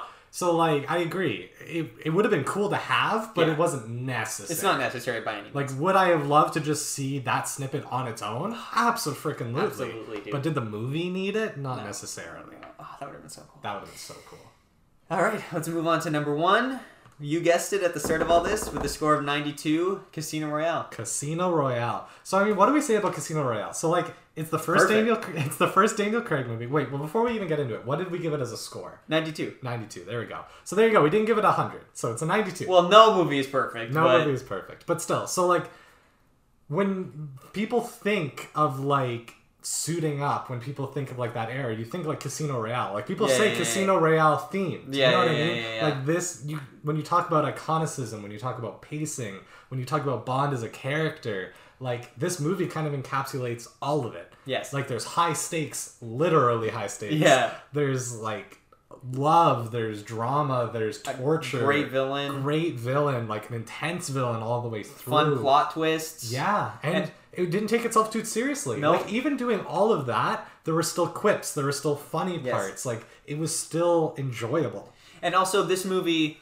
like we said, serves as almost a reboot to the Bond franchise, kind of taking it back to before he was even a 00. The movie starts with him getting his 00 status. And what's so awesome about this movie is the way that they circumvent having to do James Bond tropes by making it an origin movie where you can see like the proto version of James Bond tropes, and they can, but not in like a Han Solo movie way, where it's like, how did you get your name? Or it's like, he's like, what's your name? Han. I'm alone. Yeah. Han Solo. Oh, like, no, gosh. it's not that. Or like, take this blaster, kid. Like, it's not stupid shit. Like, like I always think about the scene when him and Vesper. By the way, Eva Green, my favorite Bond girl. I think she's great. I think she stands up with Bond in the movie. She's not just a prop. Like, she's also an interesting character. I mean, she died for Bond. Like, she died to save him. Like, she double-crossed him, but she did it because, like, they were threatened or whatever. Yeah, because she had her own shit going on. Yeah, and, like, she really did love him, and he loved her. And then, like, again... It's complicated. And that's the thing, too, because they redid Bond without having to re-explain who Bond is. Yes. Like, they started him, like you said, start to finish. He just got his 00 status. Yeah. Just like in the other movies, he met his first love of his life, and he lost her, and now he's like, I quit with that. But, like, they did all of that without having to reintroduce Bond as a character. Yes, you just get it. Yeah. But it's so fun how, like, there's stuff that it works intrinsically to the movie, but then if you know James Bond, it's even funnier. Like, for example, when him and Vesper check in at the hotel, and the hotel concierge is like, what's your name? And he just goes, it's James Bond. But just, like, not in a cool way, but he's like, James Bond. And it's just, like, it's really funny, which obviously gets paid off at the end of the movie when we get James Bond as the last line of the movie, which I think is fucking awesome. It's like the best ending to a movie. It's the only time in the movie that you hear the iconic James Bond theme is that very last scene. Incredible. It's so well done. And all the dialogue with him and Vesper, oh my, I can talk about this movie forever. I just think, I mean, it's just the best. It is, you know what else too? I think the reason I like it more than Skyfall, even though Skyfall, I'm going to say, might be better paced. I was going to say the same thing. I would think it's better paced. It's a little bit better paced in terms of going from action to plot. Yes. But I think the reason I like this one more is because you get a better combination of, like, espionage and action. Yes. Whereas Skyfall is, oh, The Dark Knight came out, so let's have a villain that captures himself. But he planned to capture himself. And it's like that over-the-top kind of villain. Yeah. Whereas this is legitimately just like a crime lord who's like trying to win money in a poker game to pay back debts that he lost. You know what I mean? And so it's very like grounded espionage combined with like fun action. And this movie's great. And Bond loses, and he has to get paid back in by Felix. I think it was Felix. Felix, who is an iconic character from the Roger Moore movies, who shows up here as well. Again, it's like it's the perfect way to reboot a series. They perfectly rebooted it because they encapsulated everything Bond is without re-explaining it. They made it super enjoyable, super thrilling. It's perfect. This is why it's number one. Yeah, it's perfect. I also love when he's at the bar, like Vesper tells him to like order like a very specific drink or something. So he orders a drink. And then he drinks it and he goes, oh, that's actually pretty good. And it's like, it's a joke because like this is his iconic drink that he'll drink throughout the rest of the movies. Just great stuff like that. And I just cannot recommend this enough. And I really do think, so this might be a good question for you too. I don't know how you feel about this, but I would say if you, for some reason, have listened to this and have never seen a James Bond movie, like start with Casino Royale. Like I don't think... And I think you can start with it, and then as you learn more and go back to other ones, you'll come back to it and appreciate it even more. Yeah. But regardless, I think this is the best it has to offer, and I think it's totally accessible to someone that doesn't even know James Bond, because it's just awesome. Yeah, honestly, I think Casino Royale and Skyfall play off each other so well, too. Yeah. If you're completely new to the Bond franchise, treat yourself to those two. Watch those two back to back. Yeah. Then literally you can watch any other movie in any other order you want. Yes. But like start with those two and it'll get you hooked. And then like Marco said, when you go back to watch the other ones, the first two you just watched will make a lot more sense. Yes. And then if you go back to watch those again, you'll probably like them even more. Exactly. It's like the feedback loop. Yeah. But yeah, it's great. But it is an amazing way to start the series, and it's an amazing way to get hyped for the new movie. Yes, which is coming out, No Time to Die. Quickly before we do the songs, the songs will be quick to run through. There's not a lot to talk about. It's just like, do we remember it? Is it a song? What does it sound like? Like, there's nothing. But the best songs are the ones that were used in the title. You know what I mean? Like those are the ones I'm always going to remember. Me too. Yeah. So. And just quickly before we do that, is there any chance No Time to Die, do you think, will be better than Skyfall or Casino Royale? I think it's going to be better than Quantum of Solace and Spectre. I do, too. I do think it's going to be better than those. Will it be better than Skyfall? Like, that's the question. No, it's not going to be better than Casino Royale, but will it be better than Skyfall?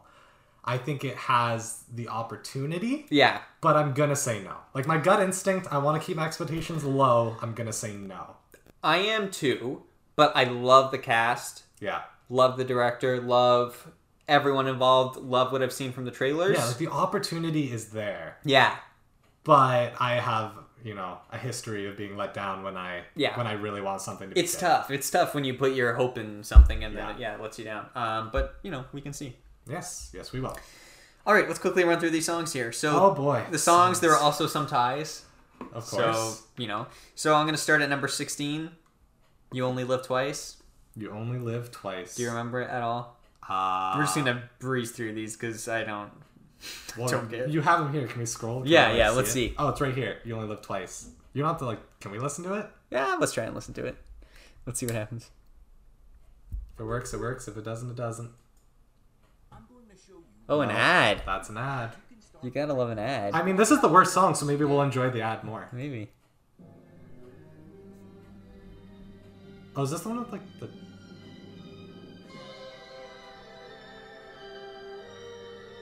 I mean, I remember it. Don't get me wrong. But I also just feel like it's an orchestra. Yeah.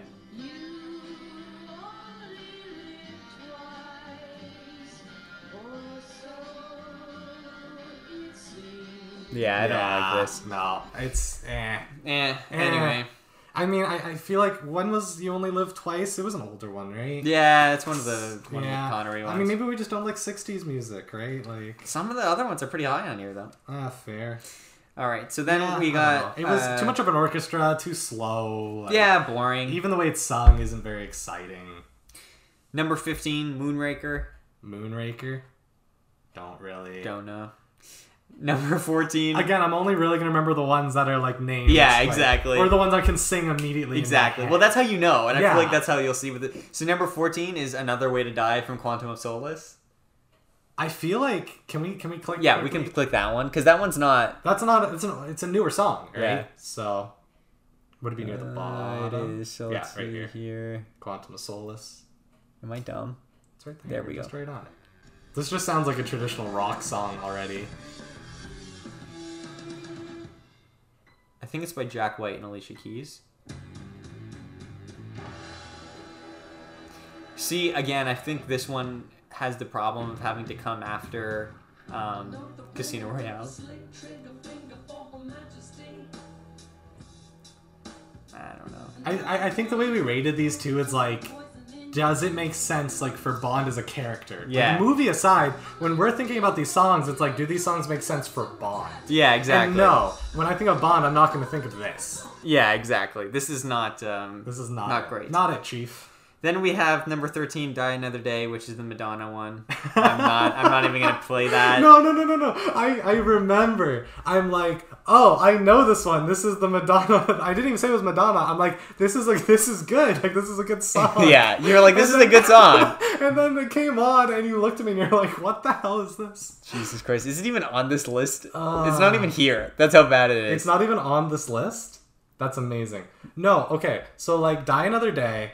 As a song, I enjoyed it as a song. When I was a teenager, it was decent. It's an okay song. It's just a Madonna song. Does it work for Bond? No. Does it work for the movie? Not really. It has the name, but I could sing it. I'm not going to. I'm going to save your ears. Thank you. Yeah, no. It's an iconic song in my head. It's a terrible Bond song. Correct. That leads us to number 12, which is Nobody Does It Better from The Spy Who Loves Me. I remember this one was more of a love ballad. This one's not really a song. Fun song. It was more Spy Who Loved Me theme song. Let's see. Yeah, see, I remember this one already, and it never picks up from this pace. Yeah, that's lame. Yeah, don't get me wrong. Again, okay song, not a Bond song. Yeah. This is not something I'm gonna be oh, this is from James Bond. Yeah. Number 11. The World Is Not Enough. Don't remember. Okay, number 10. I think we have a 4-way tie. We are the worst critics ever. Okay. Or wait. One of these might be... Is there a movie called For Your Eyes Only? Yes, there is. Okay, then this is a 4-way tie. I thought maybe I accidentally wrote... Wait, is there a movie called Tomorrow Never Dies? Yes, there is. Okay. Are you a Bond fan? Yeah, not really. So, number 10, we have tied For Your Eyes Only, License to Kill, Tomorrow Never Dies, and The Writings on the Wall from Spectre. Got you. So I feel like this is just middle tier. Did we give these rankings? Oh, we Rankings? did, but they're all just like 72, 72. So like they're all so close. Once we get to the higher rankings, I'll say, because those ones are actually more interesting. Got you. This area is all in the 70s. Like with the songs, really the only one that we have that's low is You Only Live Twice, which we have at 62. Yeah, and But then everything's 70. Everything like is mid 70s. So after that. Anyway, number 9, we have From Russia with Love, Yeah. All Time High from Octopussy, Yeah. and Goldeneye. So Now, is that another three-way tie? that's another three-way tie. So we had a four-way tie, then a three-way tie. Yes. We let this happen? Yes. We actually couldn't decide. Any of these songs were better than the others. We're useless, yeah. Wait. Now, please tell me. This three-way tie, are they a 73? Okay, 9. Because the four-way tie was a 72. Golden... where's Goldeneye? Fuck. It is a 73. I yeah. hate us. I actually hate us as Yeah. individuals. Okay. Yeah. I'm going to say right now, Goldeneye seems a little low here to be tied with All Time High from Octopussy. Can we click Goldeneye? I want to listen to the Goldeneye. Because Goldeneye is really good, if I remember correctly. Ooh, maybe you're not remembering correctly. It's possible. Go up. I'm pretty sure Oh, it's these right are- here, Goldeneye. Oh, it's a Tina Turner one. See, this is already better than a 73, I feel like. But let's see.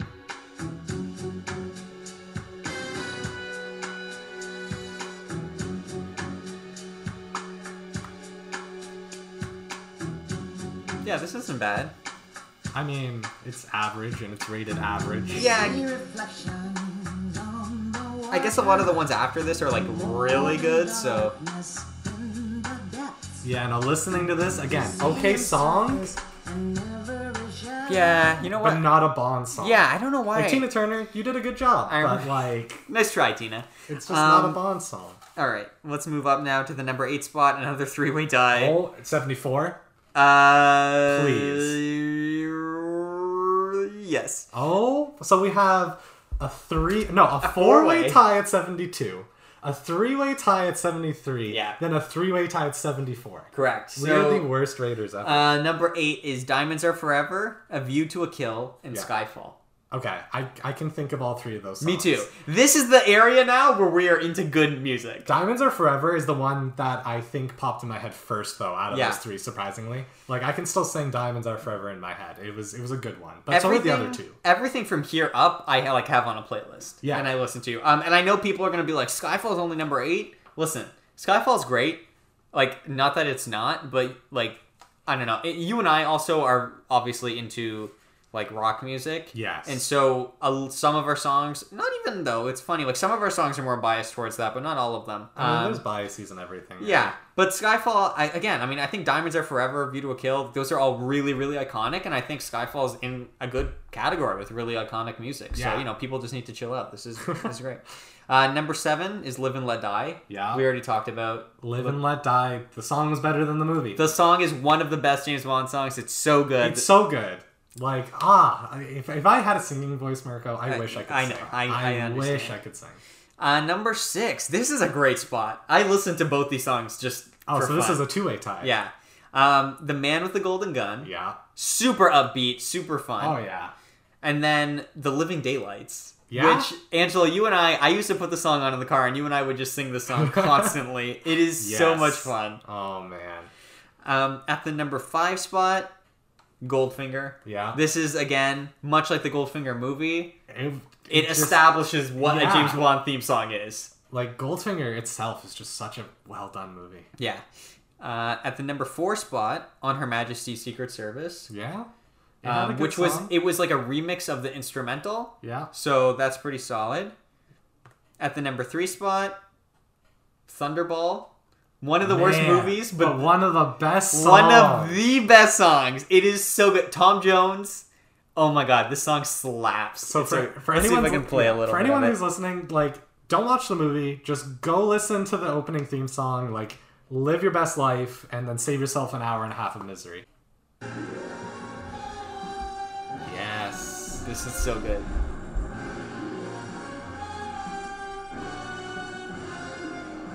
He always runs while others walk. Like, come on. This is The just lyrics iconic are awful. Bond. That's okay. Just talk. He looks at this world and wants it all. Oh, you gotta love it. It's so good. It's so good. And then this. So he strikes. And even the credits are so good in this one. Oh my god. This song is just... Yeah, It's I so mean, good. like, if you're trying to tell me Skyfall is better than this, like, you're out of your mind. This song is so good. It's just it's so bad that everything went downhill from here. Yeah. Like, so downhill. So down. So, let's... So we're at number 3? We're at number 2. This We're at was number number 3. 2. So, Thunderball, we gave an 87. Yeah. Our number 2 spot, we gave a 93. Ooh, good music. And this is You Know My Name from Casino Royale. Yes. Now, listen. Should we just play it anyway? Yes. Just because we can. Just because we We'll can. play the top 3. Because this one is Yes. so good. It's so good. And I know, like, this might be controversial because it's like a Chris Cornell rock song. But still. Let's just play the first little bit and then I will analyze what I love about it.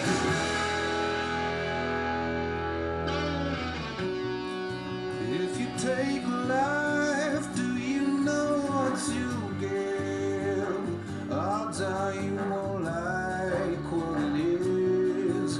When the storm arrives, would you be seen with me? By the merciless eyes of deceived. I've seen angels fall from blinding eyes, but in yourself are nothing so divine. Just next to line on yourself because no one else will save you. The odds will betray you, and that will replace you. Can't deny the part that will never fulfill you. Long secure you, I'm willing to die. My coldest heart runs through my veins. You know my name. Okay, so let's just talk about this. Okay, and like, if you, I know you guys can't see it, but like, go watch it. Even the like fight, like there's this whole fight scene going on, and like, Yeah, they have the all like motion the cards. graphics. Oh, it's so it's good. so good. But it's so good. Okay, first of all, just the fact that the song is named "You Know My Name," Yeah. which is just the meta commentary there. That first of all, this is like a reboot of the franchise. It describes the whole movie It's in the exactly, first 3 minutes. Exactly. It's a reboot of the franchise. Like at this point in the franchise, everything was dead and like nobody really cared, and so we're coming in with this new energetic movie. The song is called "You Know My Name," which is like this like smug play on words of like, yeah, and it's like a rock song instead of like a slow song. But then also the fact that it ties into the end of the movie when you get the James Bond moment, like of "You Know My Name." And then also, yeah, you listen to the song, all the lyrics are like, they tell you the plot of the movie, Yeah. but not in like a spoilery way, but just in like a listening to it after way, like all about like the odds will betray you and yada yada. Like it's so They knew what they were doing. well written and it's so well organized. And like Chris Cornell, like R.I.P. gone too soon. One of the best like modern. I shouldn't even say modern. He was around in the 90s, but like not classic rock, like new era rock stars. So talented. Such a well written song lyrically, and then music wise, like. Just the combination of like rock music, but with the James Bond horns and stuff in there, and the two, it's so good. It was planned. This whole movie, this whole It's so like, good. Everything was planned to a T. I know, it's and incredible. They did such a good job. It's incredible, and like yeah, just the way that it functions in context in the movie, but also just like as a meta commentary on the franchise is like it blows my mind. Just go listen to the song on your own. Just like forget about Bond. Like it's a good song. Yeah, just go listen to the song, and Right, then but that's not even our number 1. No, and like this is how hyped we are for number 2. So but everyone knows number 1. yeah, I feel like everyone's like, maybe this won't be like their number 1, but it's always in the top 3. well, it has to be. it's not even. I mean, it's a cheat, and we gave it 100 because It is a cheat because this is Bond. This is no, you can't listen to this and not think it's of just James Bond. it's just the James Bond. Don't even tell them. Just listen. Not this. You're cutting this anyway. like how none of these ads are skippable. What a waste of my time. Come together, Ralph's Club. The new fragrance, Ralph Lauren. Okay, so here we go.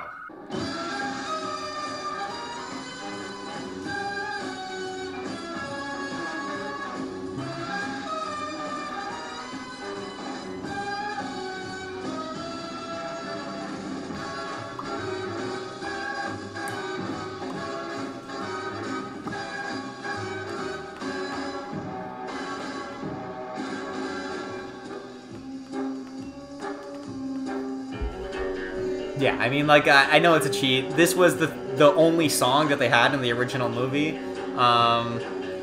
And it's just, it is the James Bond theme, and it's the instrumental that all the rest of the movies are based on. Like, I was just gonna say, I think this is my favorite because this is the only one that doesn't have lyrics. This No, is the it's just a instrumental. song. This is like the Bond song. This is what, like you said, this is what they use for every, like, for some reason, non-action sequence in all Oh the my Bond God, well, movies yeah, is first like of all. this. So I don't know. It's just, you cannot think of Bond and not think of this song. Exactly. This is 007. exactly. This is 007. This is Bond. And yeah, it's the best one. I mean, it has to be the best one. Like, it is. And if you don't think so, you're wrong. Exactly. Like, period. Fuck you. Like, Now, I'll give leeway to all the others. You're wrong about this one. yeah. I will say, like, obviously we haven't seen the movie to No Time to Die, like we said, so we couldn't really rank that. I hope it's good. I have heard the song for No Time to Die. Have you?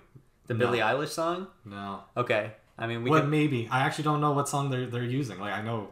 It's called No Time to Die. Oh, then no. I think. I don't know. Like, listening to it, I would say, again, we'll have to hear it in context. To me, it kind of sounds like it would probably be somewhere under Skyfall. Yeah. Like, it's good, but it's just kind of like a not Skyfall. Yeah. So, I'm thinking it'll probably go there, but I don't know. We'll have to hear it and come back. I mean, hopefully it's one of the ones, movie's better than the song. I'd be okay with that. Hopefully. I don't care. Yeah, that would be great. That would be fantastic. I mean, yeah. All right, we did it. We finally... Talked about all 25 Bond movies. Well, we tried to. I mean, We some tried of them, to. some of them I still don't know. But Some of them are blank from my memories from forever. Yeah. So, I mean, I don't know. Anyway. At the end of the day, would I recommend binging all of them? No. no. Would I recommend watching the worst and the best? Yes. Yes. Do I think everything in our, 70 to 75 category can be skipped? Yes. Yes, absolutely. But is Bond an amazing character? Is he iconic? Is he, everything I want to be as a spy? Absolutely. Yeah, for sure. Hey everyone, this is Future Marco going back to edit this podcast.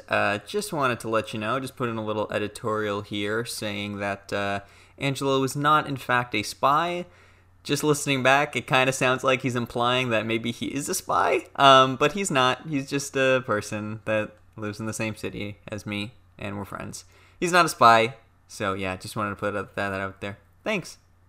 I'm so glad we sat down and did it because... Oh, me too. I don't know. I love knowing the roots now. I love seeing Yeah. all that Bond was and what he could be. And Yeah. I just hope, that they don't screw up the series now, because now it holds a dear place to me. Fingers crossed. Well, it's going to be interesting to see because this is officially Daniel Craig's last one, Yeah. and we'll see what happens. I don't know because this era. I mean, look, there's been some misses. Quantum of Solace, not great. Yeah. Spectre, not great. But ultimately, I think this era has been successful. Yes. It's the James Bond era. It produced the two best ones. Like Fair. regardless of what order you put them in, the two best ones are from this era. So I'm really curious to see what happens going forward. You know what's going to be really weird, though? What's that?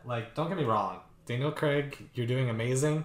He is showing his age in these movies Yeah. a bit. Oh, yeah. It's going to be super weird to see, aging Daniel Craig, and then if they cast, a new and young Bond, Yes. that's going to throw me for such a big loop. Well, that's the question. Since the Craig movies were the first reboot, Are they just going to reboot it are we again? going to now reboot again? Or are we going to continue? Are we going to try to have continuity? Are we going to do You know what what they would be used cool? to do? If they actually had a segue and killed this Bond off and then had A new double 007? not even but had a new character that became a 00 Yeah. agent. Yeah, If they could somehow maneuver their way through that would be really cool. I think so. But I don't think they know who they're gonna cast as a new Bond yet. I don't so know. they can't. I don't know. Unless it is in the new movie and we're going to find out. That would be cool. But I guess we'll have to wait and see. Because then the next movie could be oh, like the original 00 couldn't do it, what makes you think you can do it? Kind of Exactly. thing. And if they can like keep the same bad guy or something. Yeah, that would be and then it nice. would be like the new Bonds, like, you know, rise to, you know, legend status or whatever. Like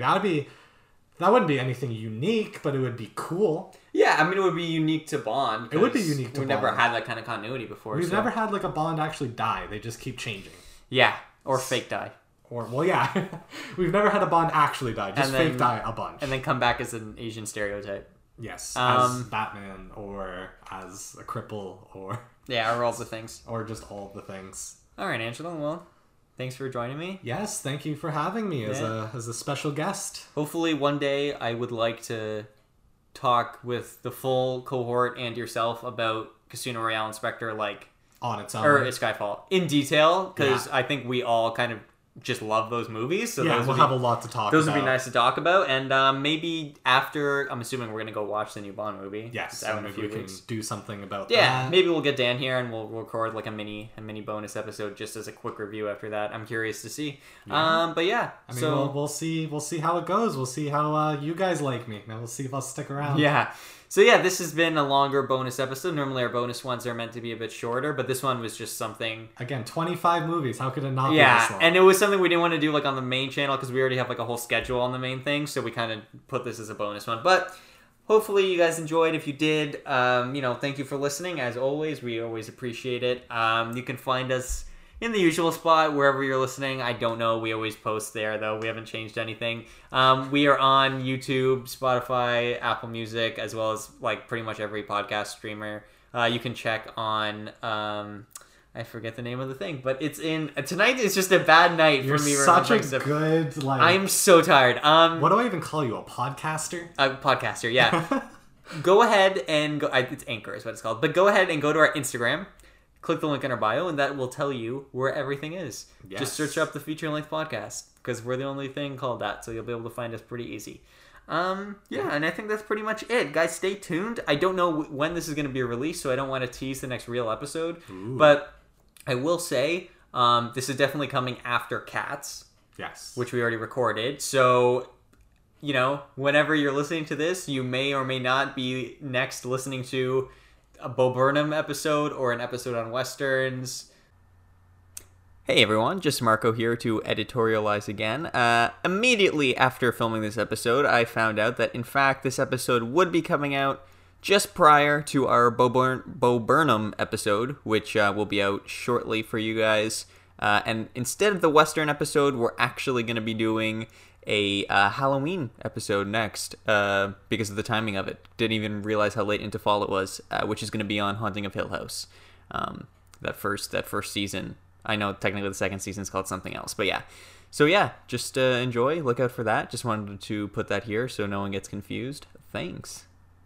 I think that would probably be as far as we would have gotten. So we'll see. I don't know when this is coming out. COVID is tough, okay? Yeah, we're gotta figure it out. But you'll be listening to something along those lines. So yeah, thanks for listening. As always, stay tuned for more James Bond content in the future, near future, hopefully. Yes. Take care and be safe.